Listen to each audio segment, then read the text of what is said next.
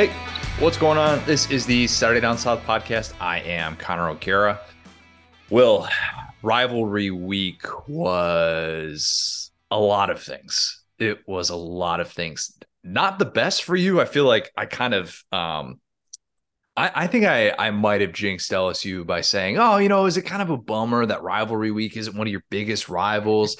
And then that happens. But of course, there were a lot of other things besides A&M stunning LSU, but in which we will get to everything that happened.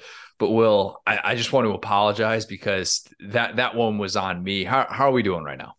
I'm feeling great, man. I was telling you, in the pre-show, I thought we win 6 or 7 games. So, it's the concept of ball don't lie. We always talk about. That's how Tennessee felt, and I joked about it. It's like, this feels like about a 2-loss team.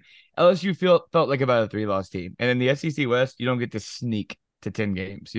They won a lot of these games close. They trailed, as we talked about, in like every fourth quarter of every SEC game, and eventually, it cost you. So yeah, maybe mathematically it should have cost you against an Alabama or an Ole Miss, but it ends up costing you against an A&M sometimes. Yes, it was just bizarre to watch that play out, and we'll have a full breakdown of that in just a minute and everything that happened with rivalry week. And by the way, as of this recording, so we're recording this at 10:20 right now on Sunday morning. We don't have any official word yet on the Auburn head coach. All we know officially is that it will not be Lane Kiffin. Have some thoughts on that. Assuming it is Hugh Freeze, which we shouldn't assume anything. That's why you never assume with Auburn. Never. Auburn is the consummate Zag team. Exactly. So we will have a more in-depth breakdown of that with the midweek pod as well. So if you're wondering kind of why we're not digging into that as much, that is exactly why. Before we dig into everything, rivalry week related, I forgot to say this the other day. So Thanksgiving made a little crab dip. Mm-hmm. The secret ingredient with crab dip, it's not the jumbo lump crab, which you get at Publix, of course, at your local seafood counter. It is not the buttermilk that goes into it. It is not the cream cheese or anything like that. My friend, it is Texas Pete. It is Texas Pete. They say give you a little tablespoon of hot sauce. No. We go more than that. We hit the over. That is a guarantee every single time. It is the key ingredient in a great crab dip is hot sauce, and specifically Texas Pete, because Texas Pete has the spice and flavor that's kicking this football season up a notch. If you haven't tried the original hot sauce or their new traditional barbecue sauce, as we always say, run, don't walk. Grab yourself a bottle today. Visit TexasPete.com for recipes and hot apparel, plus take 20% off your entire order with promo code Saturday Down South. That is all caps, all one word, Saturday Down South. Win big with Texas Pete when you sauce like you mean it. All right, Will. We were talking before we came on. I'm like, do we want to start with Clemson getting stunned by South Carolina, or do we want to start with LSU losing to A&M? And I think just because of the playoff implications, we have to start with a stunner in College Station on Saturday night. Some cornflakes were urinated in. That's a fact. Sorry. I mean, like that is reality. Down goes LSU. If this doesn't encompass the weirdness of 2022, I don't know what does. That this is it right here. When people say kind of sum up the season and why this felt like just such a bizarre regular season, this game is living proof of that, because in a game in which LSU has all the motivation in the world to keep playoff hopes alive, they go into A&M and they were totally outmatched by a 4-win A&M team. Nothing was fluky. And A&M, the team who hadn't hit 30 points against FBS competition in over a year, looked like that against that LSU defense that had appeared to have turned the corner with Matt House midseason. And all of that was just a distant memory by the end of this one. I'm going to say some positive things about A&M first, because Lord knows there haven't been many of those. If you're an A&M fan who hasn't listened to a podcast in like 2 months, and this is the first one you're listening to, welcome back. We missed you. Welcome back. Yeah. Yeah. You've missed a lot. A lot of other things have happened. Don't necessarily blame you for your hiatus, though. If Devon Achane doesn't come back and play in this game, if Moose Muhammad doesn't figure out his beef with Jimbo, turns out that guy If I'm Jimbo, I'm telling him he's right. I'll let him park in my parking spot from now on because Yeah. that dude's a baller. Let him have one of the ranches, just one of them, Just right? one ranch as a treat. I think Devon Achane might have earned himself a ranch because a lot of people were kind of wondering, myself included, all right, is he going to come back and play this game? Is this the type of thing where it's not an opt-out officially, but in this day and age, you kind of wonder about those guys who are draft eligible, who don't really have anything specifically to play for other than pride and doing it, for your team on this stage. And Devon Achane was brilliant, and seeing him healthy, it makes you frustrated for him that he wasn't in a better situation this year. And Moose Muhammad making some of the catches he did, that one-handed grab that he had was just ridiculous. And A&M having two guys like that, a guy in the running game and a guy in the passing game, makes a big difference. And I'm going to give Connor Wigman a lot of credit because I would have expected a true freshman to struggle against those pass rushers of LSU, but A&M protected him really well. They showed up in the trenches all night in a way that I don't really think they have all year. I think they showed up in the trenches against Bama, but that was a little bit more defensive line related. Jalen Milroe kind of getting, used to some of those reps as a passer. But this was a great game for the Jimbo hasn't totally lost the program narrative, which the program is back. Look, man, after UMass, I don't know. I would have said about anything is on the table, but you get some good vibes back if you're A&M, and we'll kind of wait and see. It's still a 5-7 season that we would expect isn't going to end up in a bowl game, and we'll wait and see on APR and all that. But if you're an A&M fan watching this game, you're kind of like, man, it took this long to get this to look like that. That's what everybody who ranked A&M number 6 in the country thought that they were going to get. And it doesn't change the fact that Jimbo Fisher needs a play caller, but it does kind of make you realize like, oh, this team still has talent, and it was on display, even if just for one night. But man, the story of the day, sorry, A&M fans, it's LSU having this dud. I thought you put it well, talking about how this was a team that looked a little bit more 9-3-ish. If you want to break down the numbers of average scoring margin against Power 5 competition, I think it was like 3.6 coming into this game for LSU. 7 of 9 times that they played against Power 5 competition, including this game, they trailed in the second half. Kind of just caught up to them, right? Like, just was one of those things that I don't want to say like we talk about it with Bama, playing with fire, all these close games. LSU played a lot of close games, and they thought they had this switch, and they really didn't in this game. And instead, they got blown out. It's as simple as that. They got blown out. Yeah, I think, and one of the things that we've talked about throughout the year with the SEC West is how different each team is, right? And I think what LSU started to do is, once you see enough Floridas, Arkansas, Ole Misses that are these teams that try to spread you out east to west, and they try to kind of do a little bit of trickeration, you lose the ability to prepare for a team like A&M, which is a very north and south old school football team and what they do is, they're like, it's like watching the old Les Miles offense. They have bigger guys than you that are stronger, that are these big recruits, and they just run forward. And with LSU, if you see how they've been successful with Harold Perkins and everything, the D-line is flat. You got a 5-man pressure. The linebackers are kind of sitting back in coverage. And when you play against a guy like Achane, who is a phenomenal player, we've been giving him his flowers all year and said that he deserves better and this is what he deserves, honestly. Yeah. Because once you get your D-line flat and you start to get greedy and try to pressure off the edge, then your linebackers are kind of on islands out there. And once a guy like Achane makes one guy miss, it's 5-6 yards every single time. And I think that was arrogance by LSU, and to not see, because I don't think A&M truly did anything schematically differently. I don't think they were super creative. I think they just lined up and punched LSU in the mouth. And as an LSU fan, yeah, I mean, like I said, it's two things. Yeah, we've been playing fire. Yeah, I mean, the Jaden Daniels fumble, obviously, and don't get me started on Brian Kelly putting him back out there for that 2-point conversion. That was pointless. What was that? Why did he go for 2? Of course, one of my buddies that's a big analytics guy is like, well, the numbers say that's where you go. No. Bro, shut up. I don't care what the numbers say. Like, your quarterback you got to use your eyeballs. Your quarterback is wincing in pain. You got him out there running the ball. But anyway, you take all that out of there.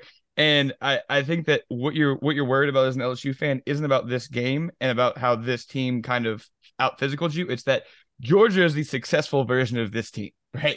Georgia is Yeah. licking their chops because there are two teams in the SEC that play football like this in this specific way. You can kind of talk about Kentucky, but they haven't been successful. You can kind of talk about South Carolina, but they haven't been successful. This is truly we run out of the ace, we use our fullback, we go straight up and down. And Achane, obviously, I think is a little bit better than any of Georgia's running backs. I don't think I mean, Achane's a phenomenal player. But in terms of the line play, As a pure runner, as a pure runner, yeah, yeah. like in terms of in space, but in terms of the whole team, in terms of the whole roster, in terms of the line, in terms of guys calling the right plays, that's obviously, what Jimbo has struggled with. Georgia has been on one page. And so, your confidence level, it's not that you lose the game, it's that you lose the game to this type of team. Because if you go out and lay a dud against like a Tennessee, it's like, well, that's totally different from Georgia. This is like diet worse Georgia. And if diet worse Georgia can run you off the field, you really got to start asking some questions as far as how you prepare for a team like that. Well, this is why I love you. And this is why you're my guy.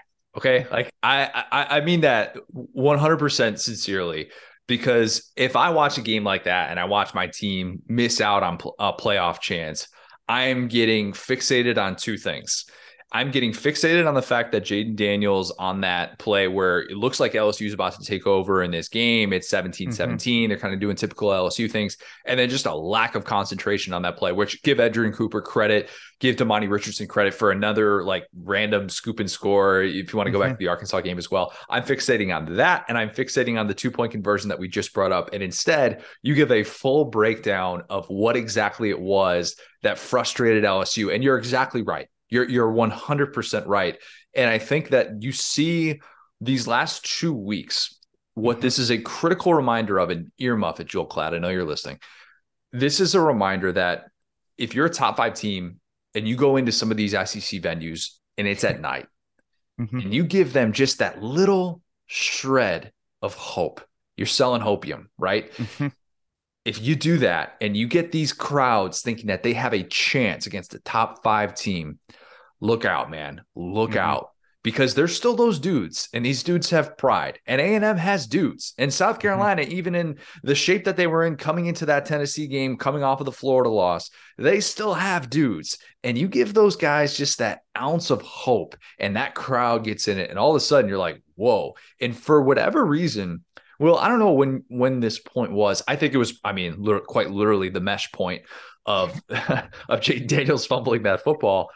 That was the point in which you kind of realize, oh, this is happening tonight. Did you have any other specific moment in which you realized that it wasn't going to be LSU's night?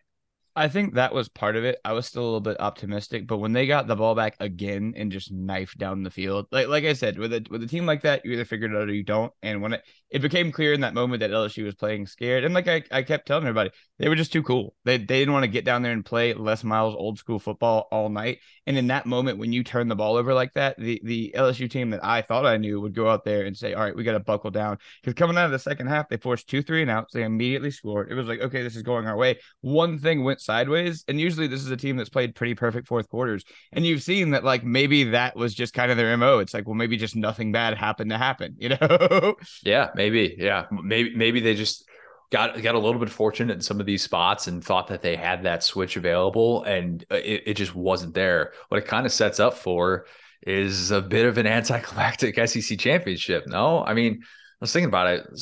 LSU's still going to have a lot on the line. They'd still love to be able to win an SEC championship, and I'm not taking away from that. But this is the first time since I guess 2020, 2-loss Florida. If they had beat Bama, I don't know. I'd have to go back and really dig into that, like how realistic their chances would have been if they had beaten that Bama team to be a 2-loss team to get into the playoff field. It was still a little bit murky because Notre Dame was undefeated at the time. A&M was the 1-loss team who would beat Florida. So at the same time, that's a little bit tricky. Maybe Florida is in that conversation in 2020, but there have not been a whole lot of SEC championships in recent memory in which there's been one team that's out of the playoff and one team that, in my opinion, is already in. And Georgia's that team. So because even if you want to go back 2015, that Bama team who already had the 1 loss, they're playing against the Florida team that's out of contention for the playoff. And Bama losing that game could have theoretically left the SEC out of the playoff field.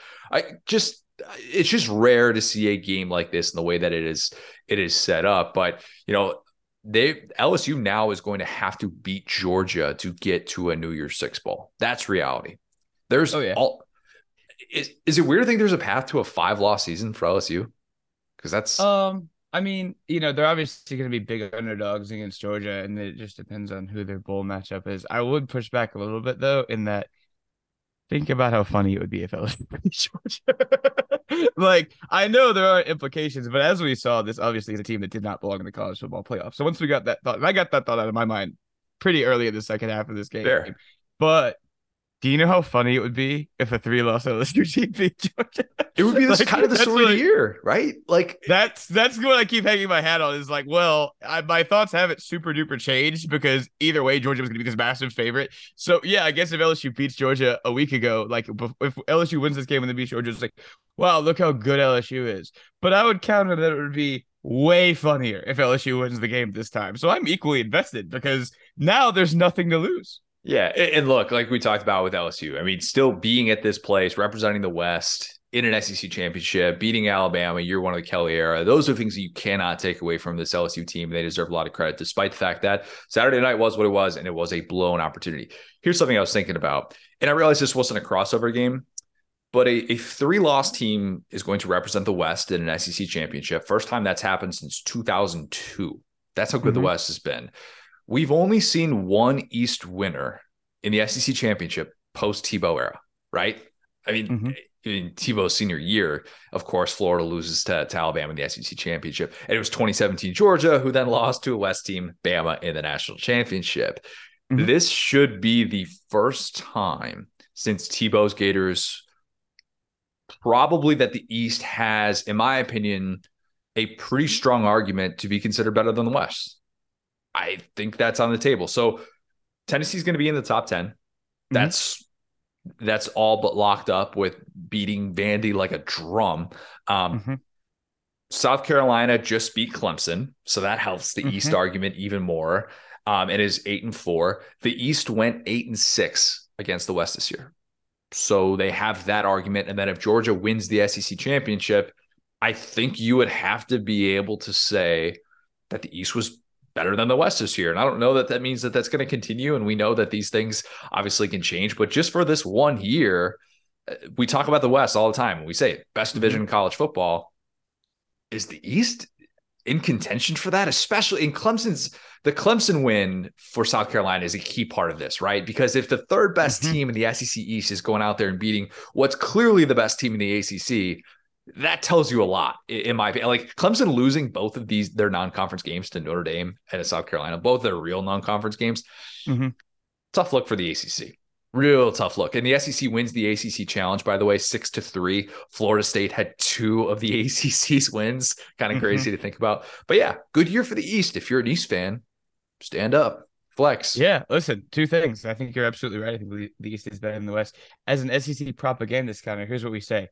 The West is deeper than ever. Anybody can hang with anyone. So I'm going to just put my head on that and pretend like we didn't just get embarrassed by A&M and Tennessee. Yeah, more parity than ever. That's the new narrative. Okay, let's talk about that. I just want to say one thing real quick. I know I beat this drum all year, but the fact that we are comparing LSU to Georgia and Alabama and all these teams in year one, I still think is the win here. I think that we've heard all year about first year head coaches. Obviously, what Lincoln Riley is doing in the Pac-12 is a little bit different. But if you look at how guys have come in and we've heard, you don't have any roster, you don't have a quarterback, you don't have this and that. Brian Kelly solved all those questions months ago, and his recruiting has been awesome. And I just want to say, yeah, it's embarrassing that LSU loses, their third game this year and they go down to A&M. But when you put that in perspective of the narratives that we give basically every other team that takes over in their first year, just want to say hats off to Brian Kelly. Obviously this is not what you want to see, but at the same time, like I said, it is pretty impossible. We talked about with Tennessee, like I said, pretty impossible to go 10-2 in any version of the SEC West and be this flawed team that started with 39 scholarship players. So yeah, it's a rebuilding year. And I always said this is the worst team Brian Kelly's ever going to coach. As they won more games, that became harder to say. But we never know. Jaden looks like he might be back next year. Maybe not after that 2-point conversion. I'd be mad if I was him. But point being, LSU senior night had like 15 people. A lot of people are back. So next year, the real expectations start. And we've seen that LSU struggled after that Bama game with being the hunted instead of the hunter. So I think that's the one Brian Kelly question that I still have. Yeah, LSU could very well start off preseason 5 to 10, depending on what they do in the portal, depending on which guys come back. Like if they had beaten A&M and got to an SEC championship and even played Georgia competitively and then lost in maybe a New Year's Six game, we would definitely be talking about LSU preseason top 5 team. Like there's no doubt in my mind. We'll kind of wait and see the way that this plays out. Transfer portal can change a lot of those things. But yeah, you hit on something pretty important there with first year coaches. You kind of look around the landscape between Marcus Freeman and Dan Lanning and kind of the days and seasons that they've had. Promising, but inconsistent, I think, is the overriding theme with these year one coaches. You can include Billy Napier in that too, and beating Utah and then having the 6-win regular season that Florida did. You could look even at Brent Venables and some of the things that they did really well. When they were beating Nebraska like a drum, everybody was like, oh, wow, we're sleeping on Oklahoma. Connor's playoff pick wasn't totally stupid. That didn't prove it to be the case, of course. But that's kind of unless you're Sonny Dykes, who's just on another planet as a first-year coach right now, and he killed Lock of the Week single-handedly. Goodness gracious, he did. Regret that one big time. That's the theme with these year one coaches. I said we wouldn't judge year one coaches, but I think it's fair to say ups and downs, peaks and valleys to be expected with the way that it played out. All right. South Carolina goes into Clemson, and don't you know it, stuns Clemson. Will, I'm going to grab my cup. I got my Mario Hezonja Magic Souvenir Cup sitting right here. You can see let's toast it up. Will's got a nice little white coffee mug. I'm going to raise a glass to Shane Beamer because, wow, unbelievable. Down goes Clemson and its playoff chances. Down goes the nation's longest home winning streak, which dated back to 2016. Down goes South Carolina's playoff era losing streak to Clemson. All of those things immediately forgotten about in one afternoon. Shane Beamer became the first South Carolina coach to ever beat AP top 10 teams in consecutive weeks. His dad, Frank, never did it. Ever. Man. That's so cool.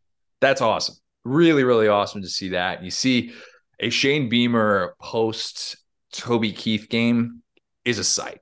It continues to be a sight. And you see him calling out Jesse Palmer. Lightning struck twice. And Beamer actually said in post game, he saw people saying that South Carolina caught lightning in a bottle. Buddy, I felt attacked when he said that. Oh, man. Shane, I know you're listening. I've got some nice things to say about your team. Okay, we're gonna come clean with that a little bit here. There was nothing lucky about this. Nothing. This was a game in which Beamer's decisions made this game happen and made it feel not just like some fluky, one break here, one break there, but why South Carolina truly deserved to win this game. And here's what I mean by that. I tweeted in the first quarter after Spencer Rattler threw that pick six that it was clear that lightning wasn't going to strike the same place twice, and it still did. Rattler kind of had the 2019 Mac Jones Iron Bowl game, right? Except unlike Mac Jones, he was able to come out on the winning side of this. Like 2 awful, terrible, can't have it mistake interceptions, but really, really good outside of that. And that was the key. Yes. I mean, think about that though. That safety was okay. Yeah, that I guess that's 2.5. But still, even that play, you're kind of amazed that he was able to not be on his feet. They called intentional grounding on that play, right? Which I don't know. That's a little bit debatable in my opinion. I thought Clemson got some pretty favorable calls in this one, some very favorable calls. But Rattler just totally outplays DJ Uiagalelei in a game in which you're kind of wondering, all right, which one of these former 5-star Heisman, number 1 overall pick quarterbacks is going to step up and kind of exercise those demons. And it was no doubt Rattler, no doubt. I said 2 weeks ago, Beamer should bench Rattler. Let's see Luke Doty. After the Florida game, come on. What are we doing here? Why are we still trying to make this work? We're in the middle of November, build towards next year. This was a great experiment. I would do it 10 times out of 10. You got to get that talent in the door, but let's move on to Luke Doty. Beamer said, nope, I am going to trust that our best football is still ahead of us. I am going to trust that Spencer Rattler is the quarterback who gives us the best chance to win. And buddy, was he right. Rattler, Juice Wells, totally in sync these last 2 weeks. That connection is second to none. On a day in which Marshawn Lloyd was active, but clearly not himself, there is no way that I would have said that Rattler is going to fuel that win and South Carolina is going to score 30 points. I'm old enough to remember when South Carolina was 0-8 when it allowed 28 points under Beamer. I brought up that stat and I'm like, boom, this is exactly why you need to know this. And then 2 consecutive games against top 10 teams in which shootouts that they win. I don't know if shootout is the right word to say it, but in the box score, it is. So that stat is gone. And here's the crazy thing. This game could have been South Carolina by 21. Yeah. Really. I mean, think about this. Rattler gifts them that pick 6. Bad decision. Didn't see the linebacker drifting into space. Guy makes a nice play on the football. Rattler's like, oh my God, this is the type of stuff you can't be doing year 4, this stage of your career. And he also gifted Clemson that awful interception in the red zone where it looked like they were, after that 4th and 1 play, that brilliant 4th and 1 call to get McDowell where it looks like he's maybe in the end zone, he's on the goal line, and then Rattler just has that again where you're just like not seeing that extra guy and you're kind of making up your mind. You're seeing what you want to see right in those spots. And you're thinking to yourself, oh man, this is so frustrating for South Carolina because they're playing really well and doing a lot of things that you need to do to upset Clemson, but these mistakes are just going to be killer. And then, oh, by the way, the backwards pass. Did you see this play out in real time? Yeah, I don't know why that's starting to happen. Like it feels like it's more and more common. I don't know. We're gonna get to it in the Egg Bowl as well. Yeah. Officials, I'm gonna give you a PSA right now. Okay, turn the volume up. Any official listening to this in your car, Beamer, turn this down. You've probably dealt with enough frustration thinking about this play. Officials, stop ruling backwards passes dead. Stop it. Yep. Stop it. What you rule all of these things. Oh, play on. And in a play in which we can clearly see you've got all these officials who are ruling these passes that are at best borderline, but pretty clearly backwards passes. They're ruling them dead. And instead, you have this thing in football. What gets me so fired up watching football sometimes and so annoyed is that there will be a play in which a quarterback throws from they're like 10 yards back in the pocket or something like that. And they throw the ball and it lands maybe behind the line of scrimmage, but it's like very obviously a forward pass. And then you have like defensive players going after the ball like it's a loose ball. I'm like, what are we doing here? That's a forward pass. There's no rule about behind the line of scrimmage. Like that's not the way that works. And instead, those plays don't get whistled dead. But these plays in which you have all these swing passes that are like, what are we doing? So if you didn't see this play out, Clemson very clearly has this backwards pass. And South Carolina makes a clear recovery and would have had a walk-in touchdown. And instead, not only do they rule it dead, but they say there's no definitive proof on the replay that it was a backwards pass. Get out of here with that crap. That is horrible. And you're costing teams 6 points in pivotal games in which Shane Beamer's got millions of dollars on the line. All right. You cannot make that mistake. Shane Beamer. You almost took his Shane Beamer away from him. I love that you keep going back to that. It's only the second time, but it did happen. So we may have to cash in on that. That's true. Yes, he may. He might just get himself a Shane Beamer. It just drives me nuts. It absolutely drives me nuts. And I'm glad that this game wasn't decided on that. And it didn't deserve to be. And that would have sucked if that had happened. But why is this game just exactly the type of game that Beamer was hired to win? Beamer ball. It's Beamer ball, man. Those punts, Kai Kroger, best punter in the nation. Best punter in the nation. Automatic. Pete Lembo, if he got the Royals Award, I wouldn't hate it. Honestly. They're awesome. They don't miss field goals. They get these punt blocks. And I know they didn't necessarily get that in this game, but they make all these big time plays in special teams and just make life easier on themselves in some of these spots. And that's how they're able to overcome some of these mistakes. And that is Beamer and Lembo prioritizing special teams and truly prioritizing it, and not just saying that as some throwaway line in a press conference because it sounds good. You see South Carolina's sideline when Kai Kroger puts one inside the 5, which he was basically doing all day on Saturday. Their sideline erupts. They go bonkers. You can tell that means so much to South Carolina, and they understand why it's so pivotal in a game like that. And to me, that makes all the difference. And that's why South Carolina has been able to do some of these things and keep these guys engaged when, man, it didn't look like they were going to be for a while. But we talk about how do you change the narrative of your program? Win a monster game and do it on the road. Do it on the road like this. Tip of the cap, raise the glass, whatever you want to say, to follow that Tennessee game up the way that they did, man. Cheers, South Carolina. You deserve to enjoy that one for a while. That win, I think, is better than the Tennessee win. I really do. Think about that. So I think that we talked about complete wins with Florida, right? I think that this is a very complete win, weirdly, because this win pretty much was a proof of concept that South Carolina is like way better than Clemson. Because, like, to your point, they had a pick six, right? There was obviously the safety. It was kind of at the end of the half, so it's not like they got a free possession off of it. But still, I mean, there were turnover, there were fumbles, like everything that you would think could derail a team. And to your point, they were on the road. And that was one of the things, like we talked about ranking the upsets. This is one that I definitely said I could see, but like I never would have projected it like this. Same. Because to that point, it's like, yeah, it seemed like they were a different team at home and on the road. And that's what we told ourselves about Tennessee and why they just mollywhopped Tennessee. If this game was played in Columbia, they would have won this game by 30 as well. Because at the end of the day, everything went against them. You talked about the weird call, like everything that when you imagine the guy walking out of the bar. I've been that guy. It's like, well, if that call hadn't gone our way, well, if that fumble hadn't gone our way, well, if that pick hadn't gone our way, they couldn't get the rushing attack started, right? Which is how we would have to say they would win this game. Shorten the clock. Their bread is buttered with Marshawn Lord, Jaheim Bell. Neither of those guys really, truly got it going. You know what I'm saying? And Spencer Rattler had turnover problems. You know what I'm saying? He still had bad turnover problems, but he just did just enough. And that's what it shows to me is like, this is not some fluky win. Like there are so many of these where it's like, oh, well, last second field goal could have gone either way.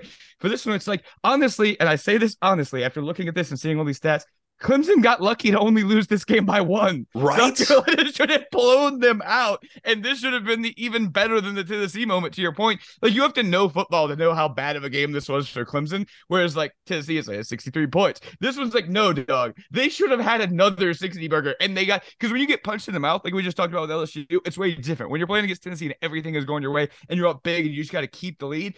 There were so many points when a non-well-coached team completely collapses at Clemson. And we've seen it with Syracuse this year. We've seen it with every team that goes in there. You talked about they haven't beaten the top 5 team at home because they don't play anybody at home. These teams go in there to die in Death Valley because they aren't any good and they get suffocated by Dabo. And you look at Beamer and he's like, I grew up in these coaches' office. I probably know Dabo. I'm not scared of you, dog. And like I talked about it whenever like they had their first big one like this. I think it was Kentucky. No, it was A&M. And I was like, who do you want to play for right now if you're one of these swamp monsters from South Carolina? Because they got enough of them on the roster right now to lose a couple, I understand. But do you want to get screamed down the sideline by Jimbo? Or do you want to have just riding the Frank Beamer? Or sorry, the Shane Beamer. My bad. Shane Beamer. Riding the Shane Beamer. Because right now it's like win or lose, this team's going to have fun. Even against, when they're getting blown up by Georgia, it's like, I believe in these guys. I believe in this locker room, not throwing players under the bus. That's how you build a culture. And I'm just in love with it, man.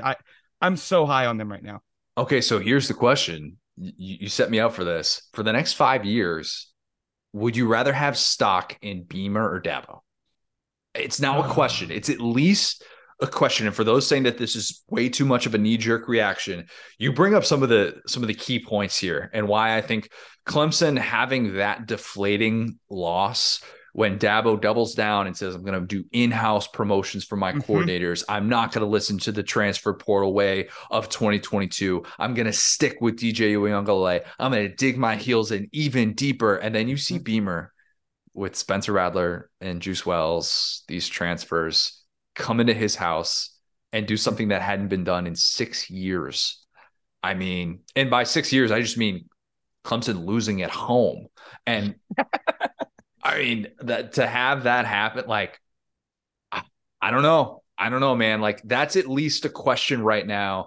And that has never been a question for South Carolina since Spurrier was there.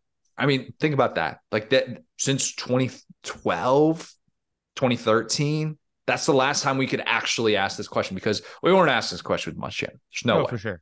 Never at any point. And now it's on the table, and that is how you change the narrative of your program. And you're right. I mean, Beamer deserves immense credit for it. We rarely see, and I was trying to think if there's any examples of this with a team doing what South Carolina did, which was as you would say, and the kids would say, just unbelievably mid for most of the season. Yeah, facts. Well, Lauren told me I shouldn't be using that. I shouldn't be trying to slip that into conversation, but now I think I'm addicted to it. It's bad. But to do what they did for most of the year and to have these last 2 regular season games, I mean, Will, you know what this means, right? The good vibes team. Good vibes team. I was about to say, yeah. They're a win. They need to win a bowl game. You can't. Winning a bowl game is a definite prerequisite for the ultimate good vibes team in college football. But they're the leader in the clubhouse right now. I mean, regardless of the decisions that are made with Rattler, with Satterfield, how about those conversations now? Satterfield might be getting a ring. I mean, Satterfield goes from like, don't let the door hit you on the way out, we'll pay whatever buyout, to please stay. Are you worthy of like $1.8 million a year? Rattler, the way that he has shown, like, regardless of what happens the rest of his career, Spencer Rattler will always be associated with these 2 games. And that's awesome for him because that's better than anything he had in his entire time at Oklahoma. I mean, not even close. Think about it, because the best year that he has is 2020, in which Oklahoma is out of it early with those losses. And then their best game was like the Florida game and the bowl game and the Cotton Bowl, where, you know, it's limited fans and it's not even in front of the home crowd. And like, this is what Spencer Rattler came to South Carolina to do. And Shane Beamer stuck with him and gave him those opportunities. But yeah, those 2 guys right now, just the Undertaker gift. That's what they are. That's why it's crazy. No, dude, to your point, I think you hit the nail on the head. I always talk about systemic recruiting and how in the aggregate, that's really helpful. Clemson's obviously got that, but to your point, they have been hesitant to change. We talk about adapt or die. Right now, they're dying. They're truly dying. You play nobody. I'm not being mean, but you play nobody. You lose 2 games. Notre Dame looked clearly better than you. Clemson or South Carolina looked clearly better than you. So you can't just sit there in the ACC and just out recruit everybody and line the ball up and win anymore. You don't have, you know, Watson or Trevor Lawrence who's going to come in there and make these individual plays in that very stodgy offense that has gotten. I mean, we see it kind of at Virginia now with Tony Elliott. It's like that offense was never any good. They just had great players. And I'm not being mean, but like, you look at how those players have done since they've left and they've gotten better, and look at how the offense has gotten, it's gotten worse without them. And just, you know, talking about it, you know, recruiting, you can get over that with transfers, as we always talk about. And Beamer has been the new fun guy who's opened the door to the new way of life. And that's how you even that out. And I know he's not one, but I just want to also shout out at the lad, Juice Wells. He's been playing out of his mind. He has been so good. Obviously, Spencer Rattler's the number 1 MVP, but Juice Wells is 1A. And yeah, if you look at the vibes coming in, man, it's the fact that, you don't have to recruit. You do have to recruit. You don't have to out recruit Clemson, because you've now proven, like we talked about, it can be an asset that South Carolina's quarterback tradition is not so good, because you're not going in there getting compared to Tebow, Cam Newton, Joe Burrow. You're getting in there compared to Steven Garcia, just to be honest, or Tannehill or whatever. Shout out Garcia. Yeah. Right. And we love him. You know, we love those guys. Those are lads. But you can beat Spencer Rattler and win 2 games and immediately get to the Pantheon. And that's what I'd be selling. Maybe Rattler comes back. Maybe he leaves. Maybe this put him over the edge to leaving because he's playing so well. Who knows? Maybe. But the next guy, you can say, hey, you know, you win 3-4 big games here. You're the GOAT. And you see all these fans respond to that. And I think it's a great pitch, man. Yeah. And the patience shown, that's such a key thing, because there's not patience. There's not patience like that. And I would venture to say there are not a lot of Power 5 programs that would have stuck with Rattler as long as South Carolina did, with the struggles that they have in the quarterback history that you mentioned. That's such a key part of that. It really is. So Beamer's extension, if I'm guessing, it is big, man. Like, these last 2 weeks have been a game changer. I was originally thinking that he was probably going to get an extension after year 2. And depending on how it played out in these last 3 games, he's going to be like kind of a $5 million base pay type of guy, which that's the going rate in this day and age in college football for the Power 5 coaches. I think he's going to be in like the $7 million annually range. I do. I really like him making one of these 7-year, $50 million contracts is something that is, look, if you have your guy, you do whatever you can to give him that money and to try and keep him on board. Like, that's, sorry, as much as we get frustrated with athletic directors and buyouts and the way that these contracts look so desperate, it's because of stuff like this that we get to those points. And when we're in the moment, we're kind of like, what would South Carolina fans pay right now to know that's a possibility every single year with Shane Beamer? Like they would pay a lot of money for that. And the price of what Beamer has brought to the South Carolina program. I mean, we're also living in a world in which Kentucky and Ole Miss are now paying coaches between $8 and $9 million in base pay. So South Carolina paying $7 million is like, you know what? I get it. Makes sense, right? No, how So, about that? And like I always joke about my favorite thing about college football is watching just like a coach get the coins knocked out of him like Sonic when he loses. Like, oh my gosh, are we gonna lose our recruits? We're gonna jump out of the top 10. We're gonna do all this stuff. You know, LSU just did it yesterday. I get it. But when you lose, it's this big deal. And like with the portal guys can leave and everything, this is the opposite of that. It is to your point, now you can go in, you know, call up Darius Rucker, get the NIL collective going, say, hey guys, look, we're building something here, put in money, and you're gonna get more than that out of it. And that's for a fan base that truly has been sold hopium since Spurrier left, you know, with Muschamp and, you know, all these guys coming in that's like, maybe this will be the guy, maybe this will be the guy. It's like, you've seen that the biggest thing is being a team like Tennessee and beating Clemson specifically. And you've done both of those. So at this point, maybe your finances away. Maybe if you just get to that next level of funding, then you can be competing for second place in the SEC East. And then maybe you're in striking distance of Georgia. So it's all, you know, big, slow climb. And you're just trying to avoid that big drop. And right now they're on the up and up, man. Agreed 100%. Okay. We're talking about Lane a minute ago. Oh, yeah. Let's talk some Egg Bowl here. Oh yeah. A lot of layers to this. A lot of layers. Like an onion. Like an onion. It was rough weekend for John Sokoloff, I think, maybe. This is one of your people, Connor. This spot you got. He's like an Iowa offensive tackle name. No, I don't know that he's somebody I'm going to be going to bat for. No, facts. Yeah, I'm just saying the name. He has a very northern name. Anyway, is it a northern name? John Sokoloff? Maybe a little bit. Okay, all right, we'll go to bat for him. Lane just dunked on him all week. You know the GIF with Shaq dunking on Chris Dudley that goes viral, where Shaq like throws it down and then he pushes him. I mean, it's that's basically what happened here with Lane not taking the Auburn job after it was reported from John that was going to be happening and that he was going to resign from his position at Ole Miss on Friday. And look, I'm on record saying I thought Lane was going to take the Auburn job as well. So I'm also not out here reporting that that's fact and that's absolutely going to happen. That's a little bit of a difference between a prediction and a confirmation of reports, which is what John did. And then he tried to like double down on it on Saturday with a statement. It was just like, oh boy, there was a material change, blah, blah, blah. It's like, you just didn't have your information right. Like sometimes you just got to take the that played a factor. Do you honestly think maybe Lane was mulling it over and he saw the news get leaked? He's like, I'll show you. You know, there's a small part of me that if there's anybody in college football who would do something like that, it's Lane, right? That's all I'm saying. Yeah, I'll say that. I do think though, I do think that more of this was seeing how Ole Miss would respond. How are they going to respond kind of with their backs against the wall? Would they recognize we need to start raising a lot of NIL money? Because from what I was told from when Chris Lowe went on the next round and talked about Auburn having a collective 10 times as much as Ole Miss, let's just say that made its way up the food chain in Oxford. And that caused a stir. And seeing stuff like that, which look, Ole Miss has been very public about getting their collective together. And in this day and age, you have to understand the importance of that. And if you don't, you're on the behind. And even programs like Kentucky are talking about this nonstop. And Mark Stoops is campaigning for their collective. And Vandy's out here making public statements about their collective. If you do not have your ducks in a row right now, you're behind and you're trailing. And Lane doesn't want to be trailing. Say what you want about the decisions that he made in the Egg Bowl. Say what you want about the decisions he's made against elite competition, but he recognizes that that's very important and he's 100% right.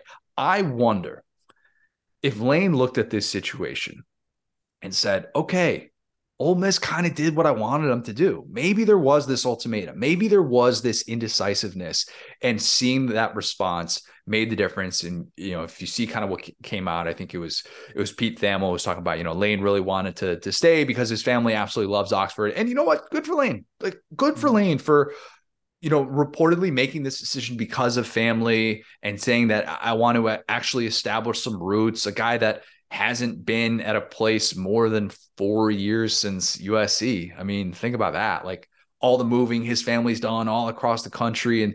And clearly, if Lane didn't like it in Oxford, and you wouldn't see his son Knox waving the fire extinguisher thing and dapping up Will Rogers, and cleanest dap ever for a kid under 12 years old, I think.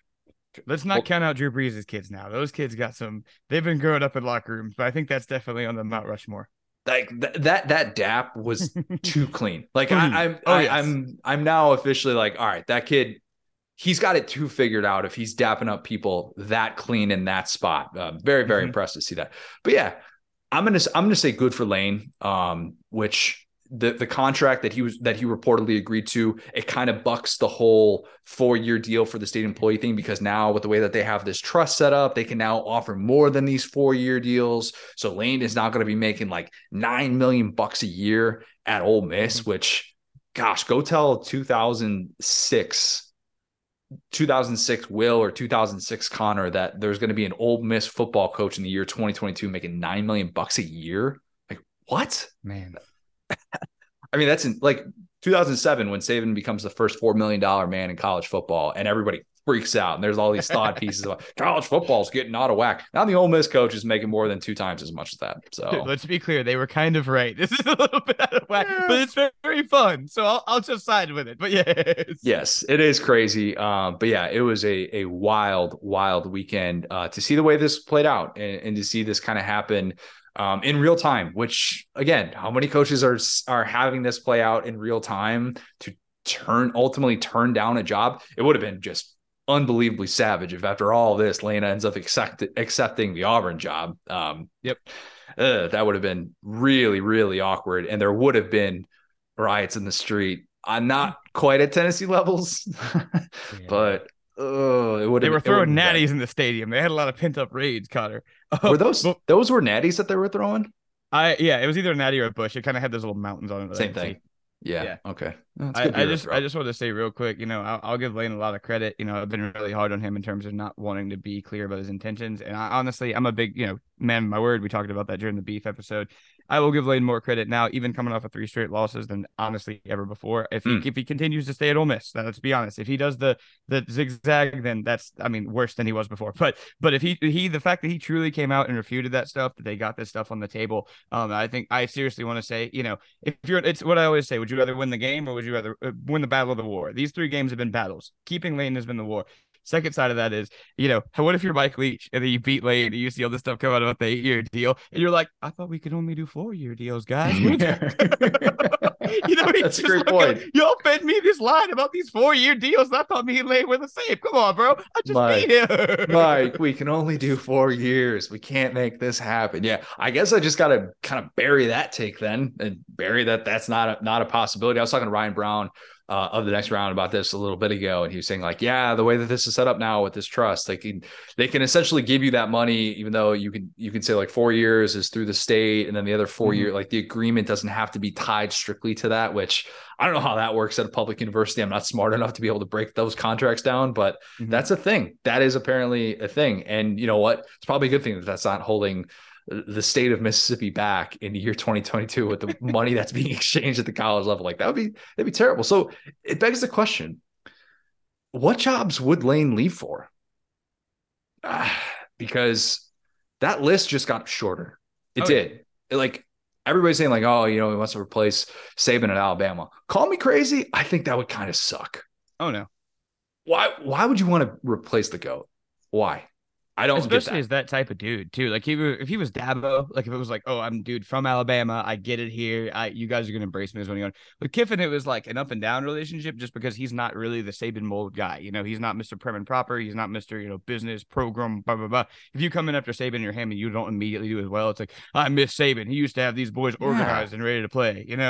He knows that, and Kiffin, having been there, kind of understands that dynamic. So I just kind of think that list of schools just shrinks a little bit. And I just keep thinking of the potential Saban replacement and all the Ron Zook comparisons I'm just going to have in the holster for Ron Zook replacing Spurrier of Florida, of course. But yeah, like it's a really difficult thing to do. And even if you want to look at Ryan Day right now at Ohio State replacing Urban Meyer and some of the things that are being said about a guy that's lost 2 games in the regular season since he's been there. I mean, like, goodness gracious, like it's not an easy thing to do. And we kind of, losing twice to Michigan in consecutive years for first time in, however long, whatever the case may be, it's just like, it is not easy to replace a legend. And I don't know that conversation is going to really get going for a very long time. We'll be interested to see that. But as for the actual game, because this game, I love the Egg Bowl. Everybody knows that. I love the fact that it's a true standalone rivalry game in college football. It's just so so unique, so rare. Mm-hmm. Give Mississippi State all the credit. They kept fighting in this game. I thought Zach Arnett's defense once again delivered a very impressive performance. And the fact that Ole Miss didn't even get 80 rushing yards in this game in those conditions with it raining, like Mississippi State showed up and they were ready to go on the road, despite the fact that they had a lot of moments in this game in which you're kind of like, oh boy, this can get ugly in a hurry. Yet they got an extremely favorable missed call on the backwards pass. Very favorable, because if you blow it dead, guys are going to stop going to the ball, and you can't then retroactively say, oh yeah, this guy recovered this. And that's what Lane was so upset about, was the fact that, if you blow it dead, you can't then just be like, oh, well, Jet Johnson clearly recovered the football. It's like, well, guys, stop moving for the football. This is a rule that, this will shock you. As a Saints fan, I've had explained to me 3 different times that this exact same thing has happened to the Saints, where they've fallen on a ball and the refs blew it dead. And it was like, well, you couldn't tell. And I was sitting there going, I've seen this rule. I know how this rule works. There's no way. Because to your point, the play played out for like a full 5 or 6 seconds. The receiver was like staring at the ball, didn't even make a move for it. And the Mississippi State guy just goes, and falls on it. Yeah. That was the recovery.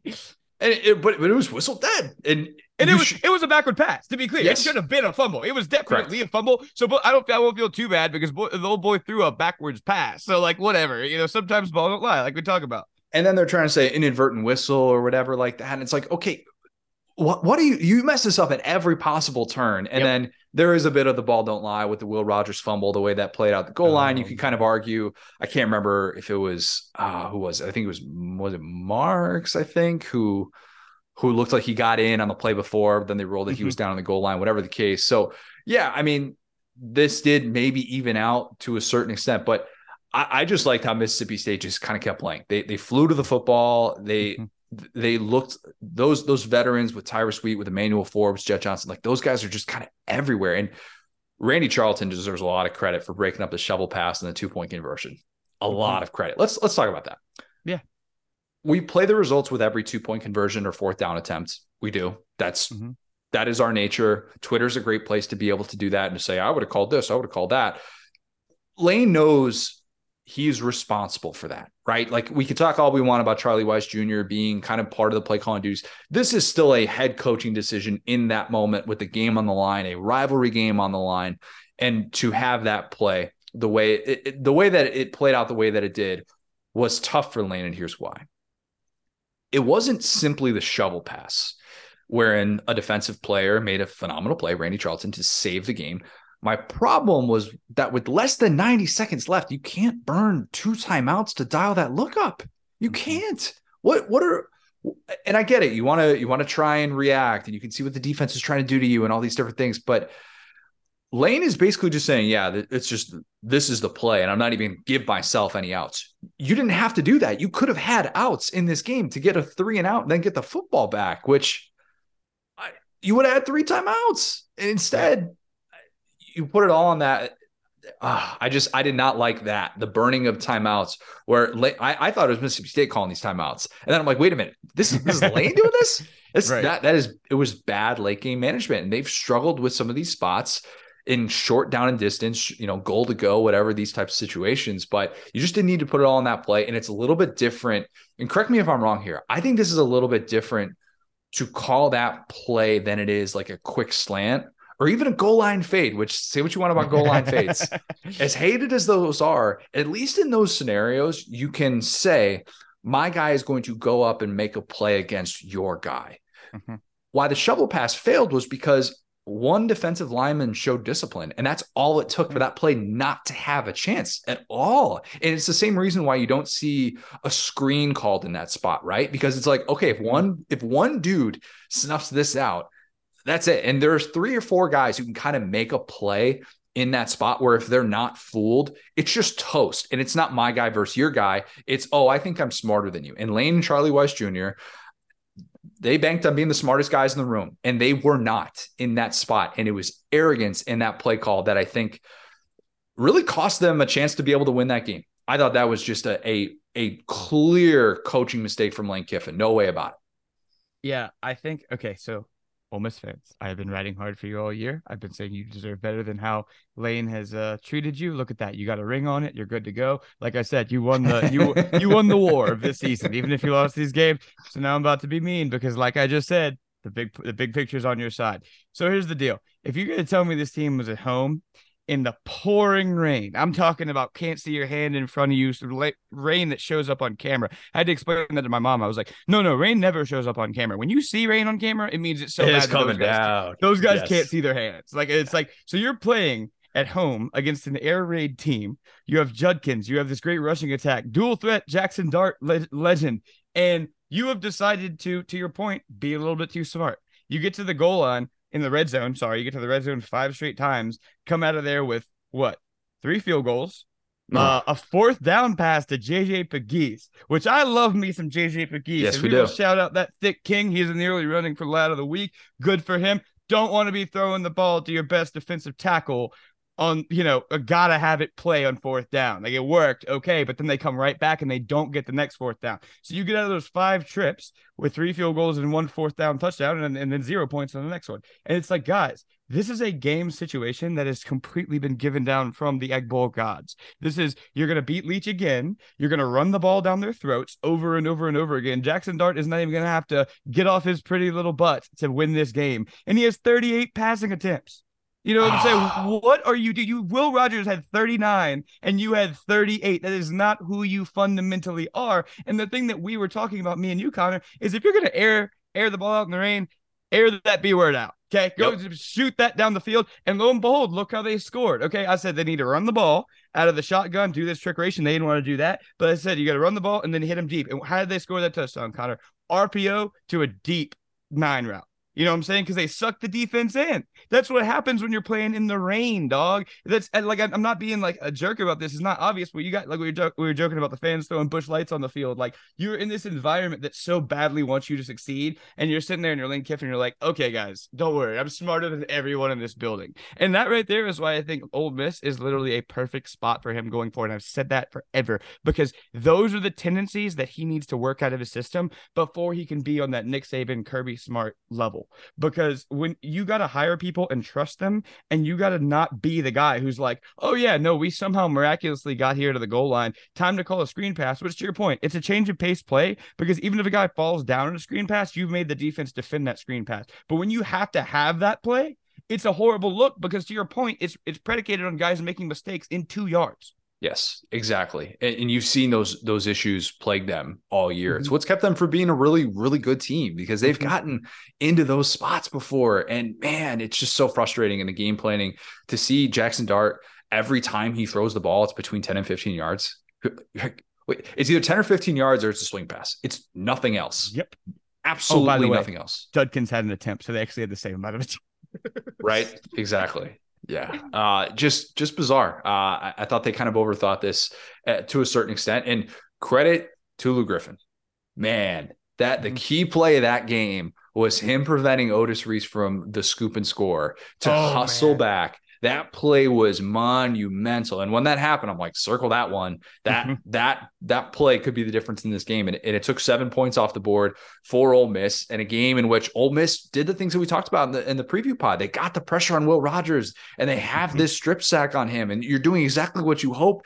And that's the type of recognition that you need. And those things in rivalry games that can come down to that one play, man, that is so, so important. So yeah, I mean, I thought it was really interesting to kind of see the way that this played out, and see that Mississippi State, in conditions that really weren't built for them at all, just kind of stuck with it. They outran Ole Miss, rainy day in Oxford. Like that, that's not supposed to happen. And I mean, if you want to do the play the results thing and say that Ole Miss kind of falling apart is the byproduct of Lane being on Twitter on Tuesday night or whatever, on Monday night, whatever the case may be, and that he was too worried about that, it was a distraction all week. Like, I don't know. Like, I think Ole Miss had some issues. I think we documented those issues and what they were. And if a couple of things are decided one way or another, that kind of makes or breaks the game. But I mean, the guy who started 20-0 with a halftime lead at Ole Miss, right? They brought that setup in the LSU game. And then what has he done 3 times in the last, 5 weeks? blown a halftime lead, blew a halftime lead at LSU, blew a halftime lead against Bama, blew a halftime lead in this game. Not great. Not great if someone as stubborn as Leach is better than you are at making adjustments in a game. Real quick one quick thing I want to bring up on Leach, and then we got a lot of other stuff to get to because I know we're going long on the spot. I know we are. Leach needed that one. Oh, yeah. He knew he needed that one. He did. Couldn't be 0-3 against Lane. Could not fall to 0-3. Couldn't be 7-5 in the regular season with a team this experience because they're going to lose a lot of guys on that defense.